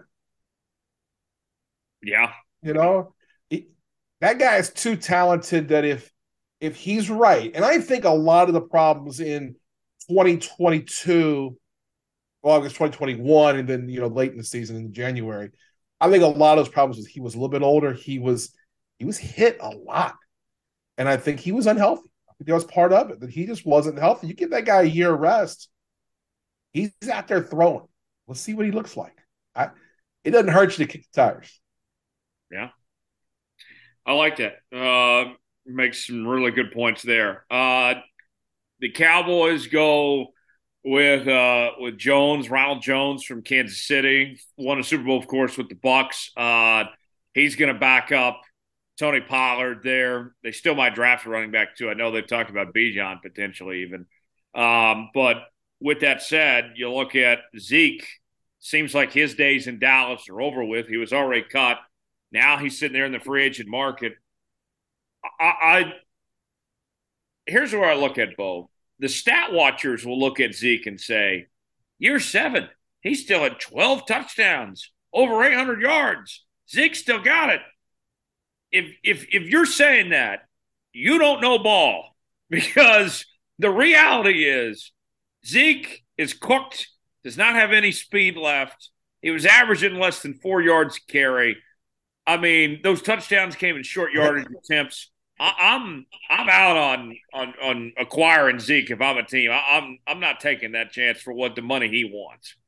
Well, I kind of disagree with you a little bit. So I see where you're going with the stat thing. Pollard was a much better, per carry, per reception, everything than in Zeke. If you watch, defenses played different when Zeke was in the game. They put extra guy in the box. They knew they were more likely to run the ball. That has more to do with McCarthy and calling plays than anything else. I don't think Zeke's a primary running back. But we're in a league now where you need 2 or more. You need a committee. I think he's a really good guy in a committee. You know where I think he'd be a really good fit? The New York Jets. Yeah. You put him on that offense. Back up Breece Hall. Backing up Breece Hall, and he's a guy who you can get a yard with, and guys are going to want to play with Rodgers if he goes there. That's the kind of thinking I got. See, if I'm Zeke, what I'm thinking now is I'm not going to get frontline money ever again. So let's go somewhere where I can win. Kansas City would be another great place for him. It's just where can he be effective in an offense where he's not the key guy, so that when he's in the game, you don't have to put an extra man defensively because the rest of the offense is too good. I mean, you put him in Indianapolis or Tennessee, it doesn't work. He's not fast anymore, though. It's not about that. It really isn't. The difference between him and Pollard is that Pollard's a 4-2-4-3 guy, 4-3 guy. Yeah. Zeke's never been the 4-3 guy. The difference is that he can run between the tackles better. It's just a style. And the league is not about one back. Yeah. Only Derrick Henry is a one back. Yeah. I mean, you could call McCaffrey, I guess, 1-2. But really, as far as just being the primary runner, McCaffrey does a lot of stuff with the passing game. Zeke won't do that, but Zeke's a perfect fit on a good team where he can chew up yards late in games, and he can get you tough yards on 3rd down, a 4th down, those kind of things. That's where I see the value in Ezekiel Elliott. It's not to be, 250 carries and try to get 1,200 yards. I do agree. His numbers don't look good, especially you look at per carry, but that has everything to do with the offense. If you look, when Pollard go in the game, people were automatically worried about the passing game, so they go into a nickel defense. You got an extra linebacker in there because of Zeke, kind of hard to run the football. So it gets predictable. But again, a team that can play around with it, have some pieces moving all over the board, which is what running backs are now. Let's talk about the Raiders. He'd be someone I'd take on a good team. What did you say, Tom? I didn't say anything. Oh, I thought I heard something there. My bad. Zeke is interesting. I'd rather go with a young running back personally, even if that means a day 3 pick to be my number 2. But I feel like the loss of speed is there with Zeke. But I wonder with this, before we move on to the Raiders here, 7 years, it's been a good run for Zeke, no question about it.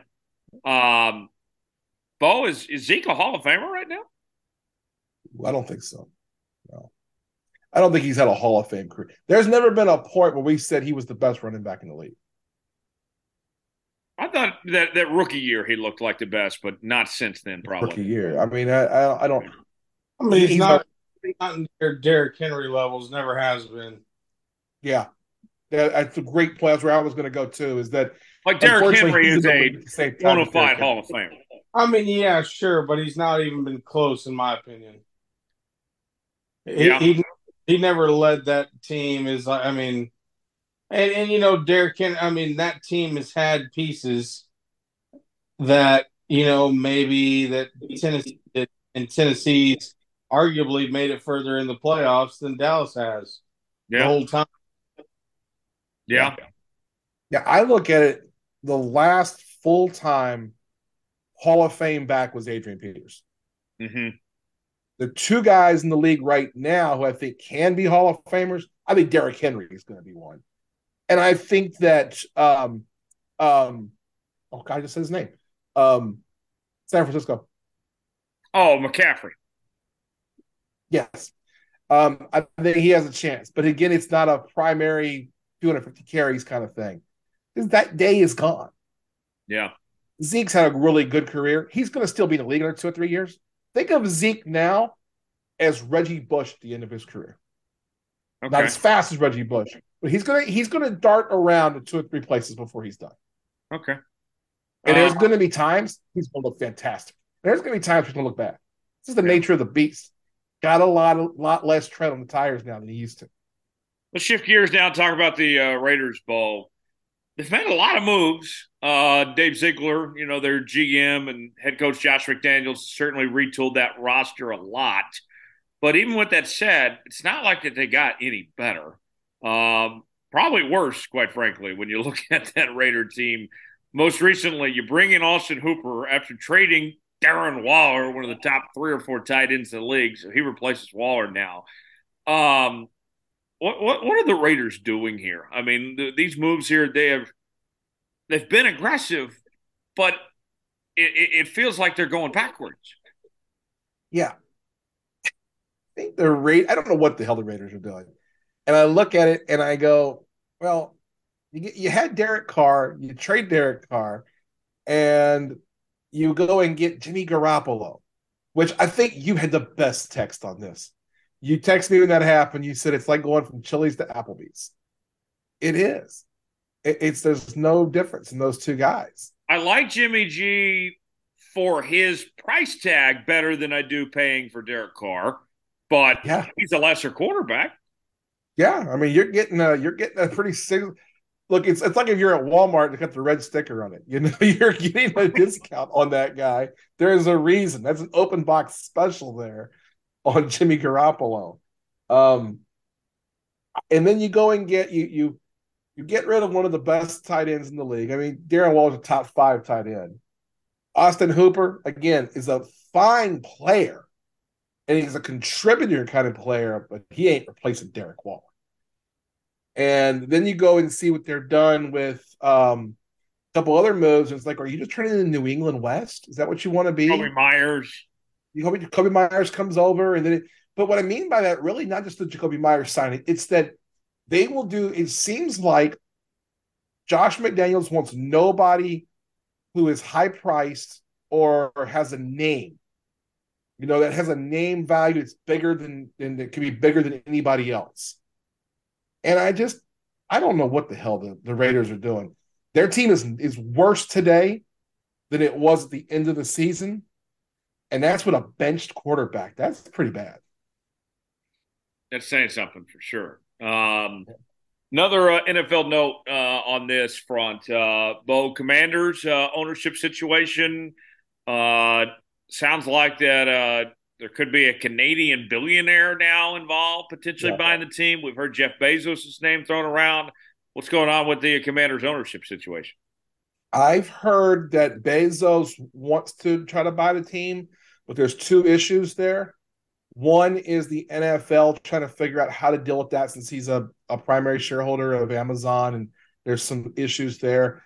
But then also that Daniel Snyder does not want to sell Jeff Bezos the team. It's a personal thing. And there's a personal thing with those two. They don't like each other, especially Snyder does not like Bezos. He doesn't care what the price tag is. He doesn't want to sell it to Bezos. Daniel Snyder's in more trouble with now being sued by some of his minority owners that he pushed out a couple of years ago. And I don't know who, and I haven't even heard the name of the Canadian billionaire. I just know it's a Canadian billionaire. I didn't read the whole article.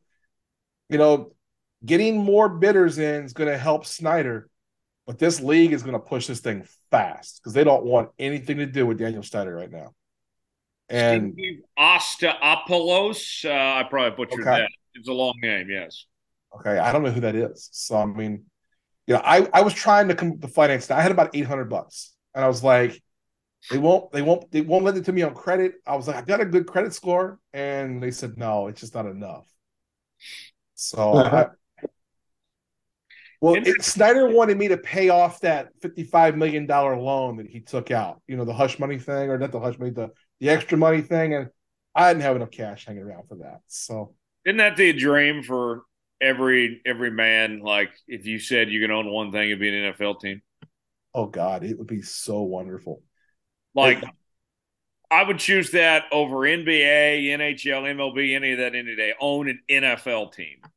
Yeah, I think owning an NFL team, I can only think of like 3 or 4 other franchises in any sport that would be comparable. I mean, the Lakers, the Yankees, and the Red Sox, or the Cubs, the Celtics. The Celtics would be up there, yeah. I don't know. I'd like to own the Spurs just so I could sit courtside every single day. Yeah, but I mean, like, value-wise, the Spurs aren't going to come close to any NFL franchise. Yeah. Well, no, surely not. But, I mean, sure, I could own the Rams as my favorite team. But at that time, I'm like, you know what? I think I'd rather own the Spurs, money aside. Okay, well, you're on an island there because we're talking dollars and cents here. But the nice thing about an NFL team is it's just printing money. Yes. The issue is if you're one owner, you better have a shitload of it. Like you got to be a billionaire. Yeah. Because if you don't, if you're borrowing the money or you've got all these different owners with you, like most teams have to now, eventually you have a money issue when it comes to signing a big free agent you got to put money in escrow for, or when you die and you want to pass it along to the kids. If you don't have other money, like the Spanos family with the Chargers, or like Mike Brown with the Bengals, the Steelers have this issue. They've already sold part of their team to outside investors. You don't have that money, it's going to be hard to pass that down to your children. So if you want to own a team for you, it'd be great at like my age, in my 40s, it'd be great. But by the time I'm in my 70s or 80s, I don't know necessarily that's a good idea unless my son really wants to own it. And in which case I got to get my money in it. Think about how much eyes are on the owners in NFL compared to any other league. I feel like the owners in the NFL are a lot more in the spotlight. You have like Steve Ballmer maybe in the spotlight, but that's what the Clippers went through. And then obviously you have the Lakers owner, but then I mean, just think about this. Tom makes a good point. Dan Snyder, even before all the controversy that endured the last couple of years, I don't even know if I've ever even heard Dan Snyder speak ever. But everybody knows who Dan Snyder is and everything about him. I mean, there's a star power of some sorts that comes with ownership. Yes, there is. Like name the Memphis Grizzlies owner. Don't know, but I can tell you all about Tony Khan in Jacksonville. Yeah, the Khans, exactly. That's a great example of it, though, because it's the same as we know who Arthur Blank is, the owner of the Atlanta Falcons. We know how he came into his money, but we only know that because he owns the Falcons. Right. Now name the owner of the Atlanta Hawks. Exactly. Right. I mean, obviously we know the owner of the Dallas Mavs because Mark Cuban puts himself in that position. But if I wasn't a Spurs fan, I know who the owner of the Spurs is because I'm a Spurs fan. Name the owner of the Spurs. One of the most successful franchises in the last 20 years. Who is it? I don't know. You have no fucking. It's Peter Holt, who also owns a lot of horse racing shit. But I do know that. Okay. Wouldn't have idea. But I can tell you, obviously, who the owner of the Kansas City Chiefs is. I can tell you who the owner of, obviously, the Rams is. I couldn't tell you the Saints owner. The Benson's family now. Yeah. It's a family. The way it's the second. Who's the owner of the Pelicans? Same people. Gail Benson. And we didn't know who Michael Jordan was, obviously. He's about to sell the Charlotte Hornets. And as soon as he sells them, I guarantee you 2 years we'll forget who that owner is. Yeah, I mean, it's a great point. There's only in all of sports, there's only a few franchise in American sports that are at that level, or like teams, I should say, not sports, but full teams. And it's the New York Yankees. It's the Boston Red Sox. It's maybe the Dodgers. Those kind of things. There's not very many of them. You're right. You're spot on that if you own a team, I mean, I know who owns the Kansas City Royals because we live here in Kansas City, but no one knows who owns the Kansas City Royals or cares. Right. And that's when you watch a game, the other half of the equation that you mentioned, not only does no one know, no one cares to know. And the teams and the leagues don't use that information. They don't spotlight that in every game. And it's because we only have one game a week with our teams. So they're going to put the camera on the owner's suite. And here's, fill in the blank owner. Right. We see that every week. It's the Jerry Jones effect. Jerry Jones, made himself a celebrity and a star, and that drew other attention to the owners as well as a whole. Yeah, before Jerry Jones, the only two owners, and I don't even know if Red Auerbach was an owner.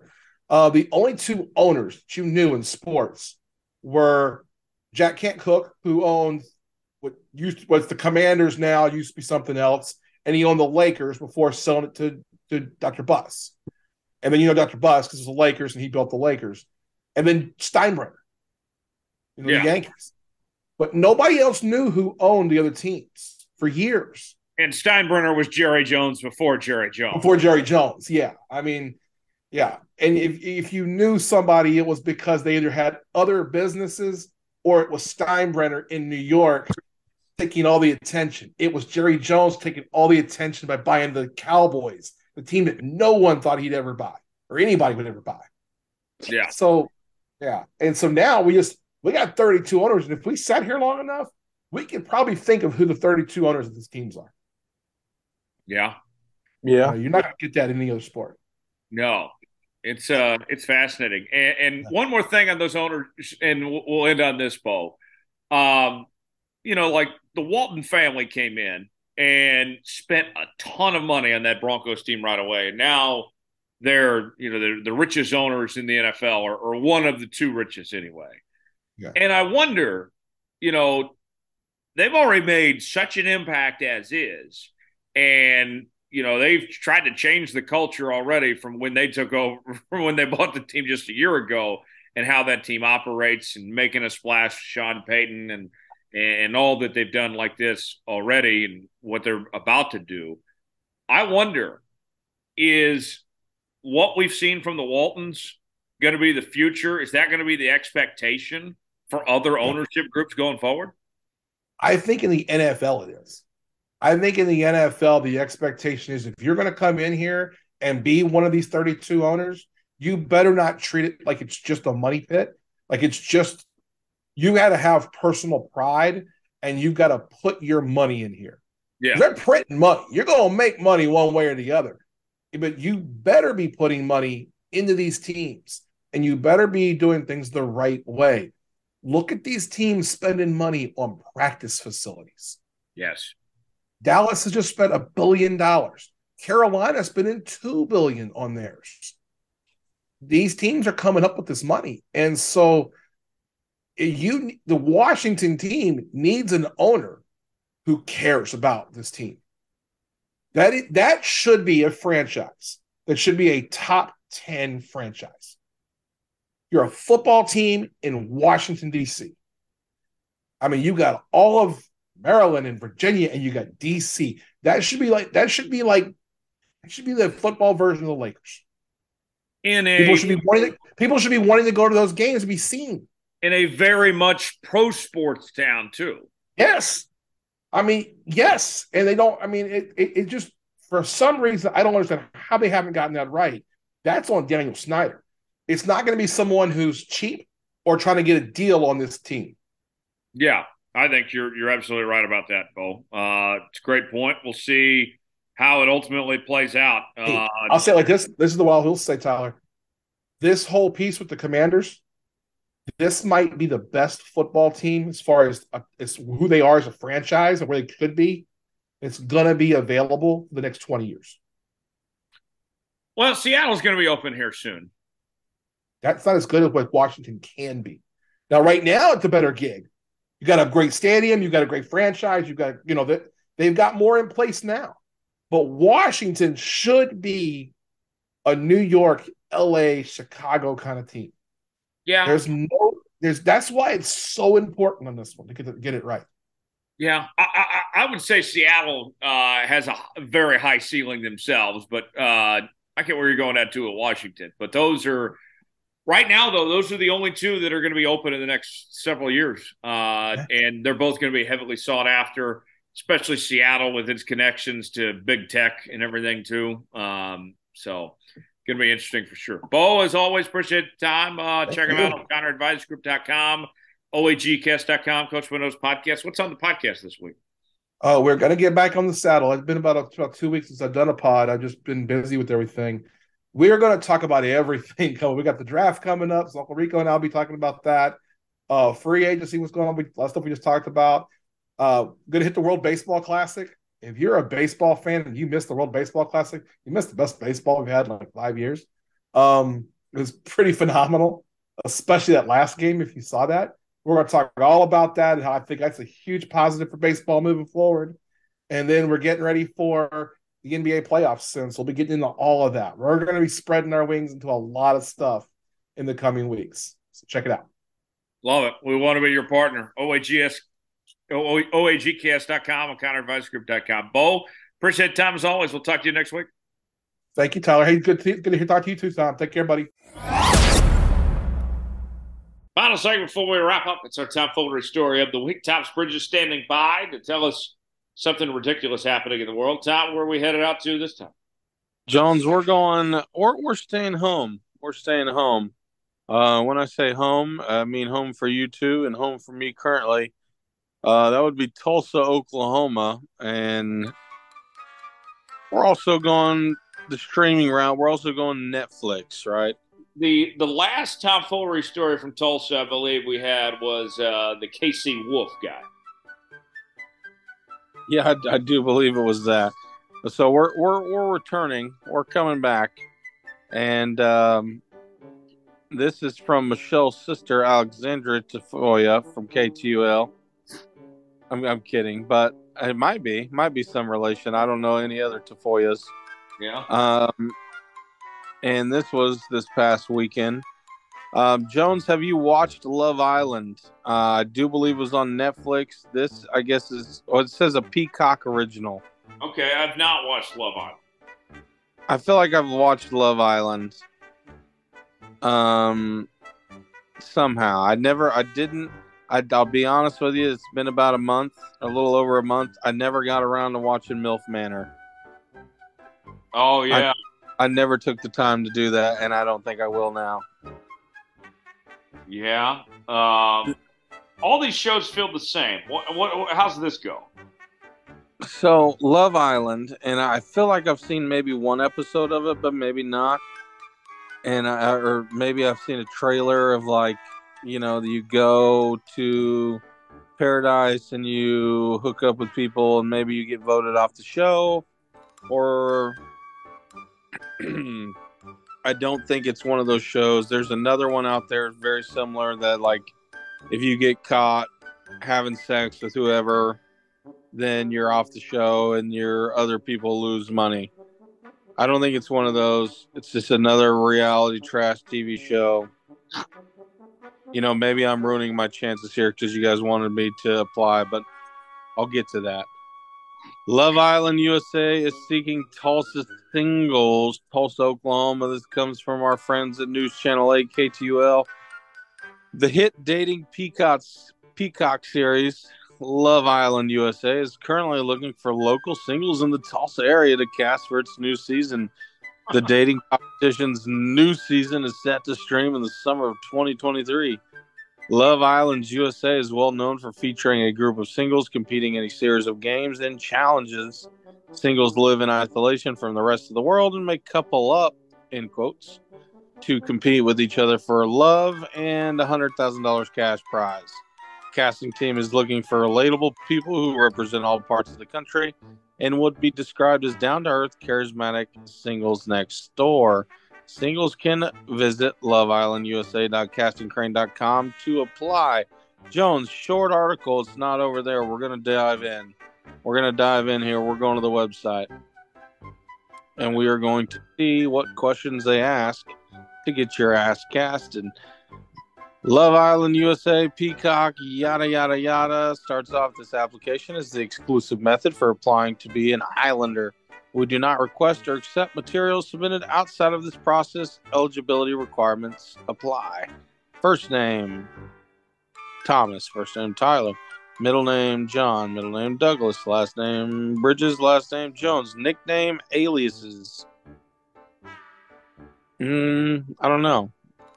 Have you ever formally or otherwise changed your name? If so, what names have you used and why?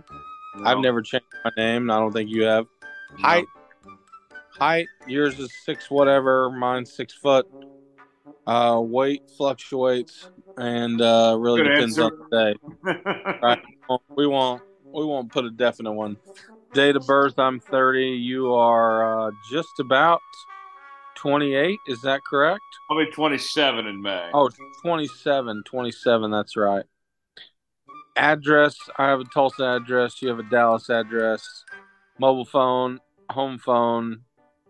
Do you? I don't even know anybody that has a home phone anymore. I don't know if they still do or not, but my parents, they added a home phone because Cox had a deal where your internet and cable would be cheaper if you had a home phone. That works. You know, my mom had a home phone my parents had a home phone for a long time. I think it's gone now. I still have home in my phone under that number. I don't even think like anybody knew that number. I think it was solely there just to keep the internet and cable bill down. But anyways, go ahead. Hustling the game. I don't blame you. Email. Okay, everybody has the email, whatever. What city and state do you consider your hometown? Jones, would you put Tulsa or would you put Coweta? Should have known that was coming. Broken Arrow would be my answer. You would put BA. In what city and state do you currently reside is the next question. Which is the closest airport to your current home? Emergency contact in relationship to you. Emergency contact number. What is your highest level of education completed? What college or university did you attend, if any? What's your degree in? What do you currently do for work? List all jobs. Jones, if I was going to apply, I would obviously put my 9 to 5. And I think when you and Jose were like, Tom, you got to apply. And I'm like, no, calm down. I'm not applying. I do think that if the aesthetic was there more so for me, if I looked more like a frat bro now at age 30, maybe more like when I was like 23, maybe the DJing thing would be the one that kicks the door open. But I guess if I had to do that, I would still do it. How long have you been at your current job? Are you working with anybody on the casting team? Do you have a valid passport? Your Instagram handle, your Twitter handle, your YouTube channel, Snapchat, TikTok? This question, Jones, broke me earlier when I was looking through it. Do you have an OnlyFans or ever made an appearance on an adult film site or exclusive content site? Not that I know of. I would love to see how the casting team reacts to that. If that's Is that a deal breaker, or is that encouraged? Yeah, or is it just one of those things? I would be very interested to see. Is your follower count on Instagram, if it's so high, does OnlyFans even matter? The next question, please tell us your preferred pronouns. That's also on there. I haven't looked into Love Island that much. I don't think they do. I guess you could have different pronouns and still be either hetero or homo or what have you. What genders do you usually date? Like I said, I've never seen LGBTQ represented on Love Island that I can think of. But obviously that doesn't seem to be out of the question, which is fine. I identify as is the question. Are you single? I would hope so if you're applying here. If yes, please state how long you have been single for. If no, please describe your current relationship situation. When was your last relationship? How long were you together and why did you break up? Have you ever been married or engaged? If yes, what was the reason you broke up? Please give details. You have any children? If so, list names and ages. I don't think I've seen single moms or single dads on this show either, or can go back in my recollection and think of any reality dating show. Now, for Tom, dating a woman with kids isn't a deal breaker. It didn't used to be. It definitely is now. So, and if you have kids, I'm sure you're a great woman. Thanks, but no fucking thanks. But if I did have children of my own, I damn sure probably wouldn't list names and ages on an application of my kids. I feel like that's fucking weird. Have you ever been in love? Do you fall in love easily is a question. This time in your life, are you more interested in exploring casual situationships or finding a more serious relationship? Do you have a preferred way of finding dates, dating apps like Tinder or other methods, or do you prefer to be the pursuer or pursued? Why do you think you are currently single? Describe your ideal romantic partner. What makes you a good boy or girlfriend? Have you ever been unfaithful in a relationship? If you had to choose between, this is an interesting one, because I know what I would pick immediately. If you had to choose between leaving the island with friends or leaving the island with a boyfriend or girlfriend, what would you choose? In a reality show, I'd definitely choose friends. No one's going on this show for love, honestly. On the show, if you are interested in a person who's already coupled up, what will you do? What if that means breaking up a couple that includes your closest friend on the show? Do you generally get along better with men or women? In 50 words or fewer, please write a dating profile for yourself. Tell us about your family life growing up, where you grew up, sibling, parents. What's your parents' relationship together? Are they still together, married to new partners, single? Do you look at them as relationship goals? Who would you like to role model your relationship after? How would your family and friends describe you? What are your hobbies and interests? Who is your celebrity crush and why? Jones, let's stop right there real quick. Current celebrity crush. Who is it? My current celebrity crush. Oh man. There's so many to choose from, Let me check my saved folder on Instagram, Oh gosh. Oh man. Gosh, my current celebrity crush at this point,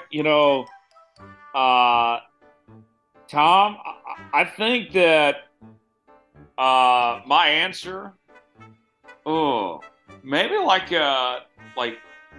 Janet Kramer. Okay, that's not bad. I would say mine's Sydney Sweeney right now. obviously it's I feel always like, Margot Robbie is kind of the too obvious. Trying to think outside the box. I was going to say Jennifer Aniston still, but that's showing my age a little bit. She's getting up there. Still get it. No ifs, ands, or buts. And I feel like it's a trap if I say like any type of broadcaster or somebody that's in my industry. No, I know whose pictures you're liking. Trust me. Right. Back to the questions. There's so many questions on here, and I didn't even read through all these earlier. Do you have any close connections to celebrities or known public figures? What is the most defining event of your life? What is the most difficult thing you've ever been through? Tell us something surprising about your life that we would never know. I mean, your most defining event might be when you sit in the super chat on Seahawks when I spilled the beer on the laptop and broke it. I mean, yeah, definitely for you. I mean, that ruined any future beer bongs for you. Tell us something surprising about your life we would never know. I feel like this is a tell-all already with these questions, right? So like they would eventually know. Let me say this. Let me say this, Tom. I think we need Tom on a reality show of some sort. Dating show, that would be pretty interesting. No doubt about it. Especially if he went on MILF Manor and was trying to chase around some cougars. No, but my mom would also have to be on that show, which that would not fly. That's true. With that said, I think if you put Tom, not even necessarily even on a dating show, like if you put him on Big Brother, and Tom's the guy that everybody wants to hang out with, that's doing this, crazy stuff, and he's making everybody mac and cheese and bringing the beer and all that too. I mean, who's voting Tom off too? I think Tom, like we've kind of misused you of some sorts. Like I think your calling in life, we need you on a reality show of some sorts, whether it's a dating show or a competition like a Big Brother or Survivor or something like that. I mean, I think you got an opportunity. Here's where we get deep into this. Survivor, okay. I've seen some. Def not in shape right now. I'm working on it. I don't ever see myself being some jacked up, bodybuilder stack type guy. But I could stand to, hit the weights and get maybe a little jacked. I don't think you would want to see that, Tom, though. Because if that happened, it would be, if they said, "Hey, Tom, we'll put you on Love Island in a year, and you've got until next May," and they were like, "For sure, you're going to come on the show." I think I'd probably go get yoked real quick just to do it and just to be that person. But Jones, I've never really wanted to be on a reality show. Like you said, Big Brother, I think I'd do. I think I would kill it. Or I think I would get sick and tired of it almost immediately. It would be one of the either two things. I think I would either succeed or I would get so sick and tired of it and the filming that I would almost even bow out. Finishing up these questions real quick, and then we could break down our favorite ones. List 3 fun facts about yourself. Have you ever seen any past seasons of Love Island? Why do you want to be on Love Island? What would you most like to get out of the experience? Well, yeah, I want to go on a vacation that's to an island and see a bunch of titties and an ass, see a bunch of ass and drink free booze and eat good food and, act like an ass. I mean, just for the content purposes, right? Have you ever applied for or appeared on Love Island or any other TV shows? Are you currently being considered for any other TV show? Are you currently signed to a record label or music publisher? Do you have any tattoos? If so, how many and where are they located? Your tattoos, this is where you get down to the nitty-gritty fine text. Do the tattoos include any brand logos, brand names, or slogans, or any designs? Is there anything we should be made aware of that could conflict or interfere with your ability to participate in an audition, studio appearance, or on the show? Do you have any conflicts that cannot be postponed between June to August of 2023? Okay, this is interesting too. Other than driving offenses, which have not resulted in a driving ban, have you ever been convicted of a crime or you the subject of an ongoing criminal criminal proceedings. Is there any other information we should be aware of concerning your application, including anything in your past that may attract negative press or publicity? If there was a requirement to be up to date, here you go. For those other people, great people, awesome people, but those people. If there were a requirement to be up to date with the COVID-19 vaccination, are you willing to comply? Upload 3 photos of yourself from the past year. Upload 3 photos of yourself from the past year. Oh, this is again. I guess you just upload 1 each time. And then you sign the eligibility requirements and updates regarding changes in the privacy policy, application video release, confidentiality, yada, yada, yada. Apply. 83 questions, Jones, to get your ass on Love Island, USA. That's a lot. That's a lot. You and Jose said, Tom, do it. Tom, do it. Tom, do it. Can't do it. You can't get through the application. Yeah. Well, yeah, that too. But that being said, it's like, okay, 83 questions. You pretty much give them your whole life story. I don't think, as much as I don't mind my job currently, like I said, I didn't say I liked it, didn't say I loved it, didn't say I hated it either. I don't think my job currently would like to see my ass on an island. They would much rather see my ass in the chair buying stuff, so they can get jobs done. I don't think that would fly. Now, let me say this, Tom. Give people an example of like the character they would see come out of you. You sent a text. I won't read it, but you sent a text to our group chat describing how you would behave here, and I think people would see a different side of you. What would they see? Jones, I think if I was to go on, not even Love Island, just a reality show, obviously they want you to, I don't know, they want you to liven up and kind of be that character. I could be that character. I've said a lot of funny things on the show that I've meant, and a lot of things that I have not meant, just even on a podcast. I will say, if they said, all right, Tom, you're on the 2024 season, you have until May, I'd probably get in shape and, I don't know, maybe be the asshole guy that's got the chip on the shoulder that does it. I'd probably flaunt the DJing thing. I'm not the biggest DJ. Never be the biggest DJ, and I haven't done anywhere near what even some of my other peers in the city of Tulsa have done, but definitely would flaunt that. And I feel like if I was on the reality show, I would I don't know, I'd probably make the most of it, especially put me on an island somewhere and give me some booze and a reason to be funny, or a reason to just act an ass. 100%. I've never thought of myself as an actor, but that's what these reality shows are, right? I feel like it fits a certain personality, like reality TV shows and what they're looking for. Like, I think you would be good. I think my buddy Will Scott is made for reality TV. Tell Will to apply. He doesn't have an old girl right now. Tell him he can use my address. Okay. You've invited him to crash at your place before, so there you go. I think of if we're thinking more high profile people, like who'd be good in reality TV, like somebody like Alex Bennett from Barstool would be perfect for reality TV. I mean, is Barstool at this point not reality TV? Pretty much is, yeah. I mean, they, all the way down to the Caller Natty stuff. I mean, that's pretty much, that's reality podcast in a way. Pretty much this show is. We're real with y'all. Yeah. Well, we hype some things up. We milk a lot of things sometimes, but there's also stuff we don't milk. We can be dramatic when we want to be. Right.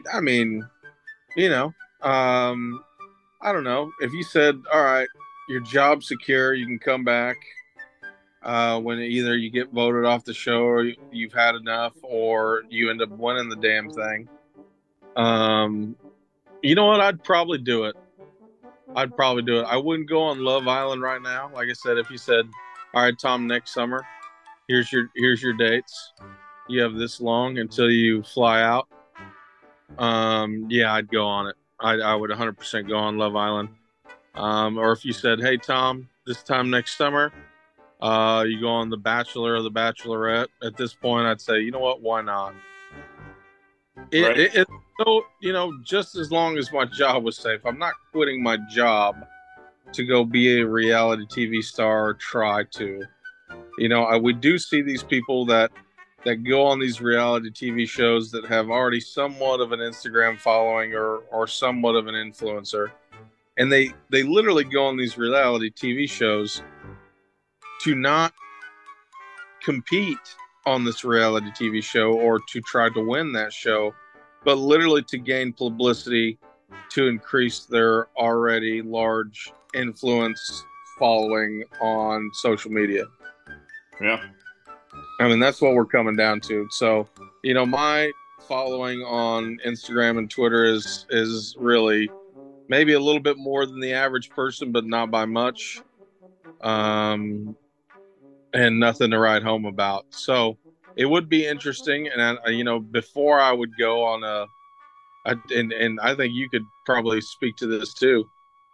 Before I would go on national TV on something like a reality TV show, I would probably hire someone to go make sure there were no tweets from 2012 that said anything that could be damning. Just throwing 2012 out there. I think I've been on Twitter since, oh damn, I think I've been on Twitter since like 2009. I've searched certain terms with my name to make sure like things get deleted, and I've deleted a lot of old tweets. I'll admit that. Or I would definitely delete my. I mean, the Instagram's pretty clean. I would definitely delete.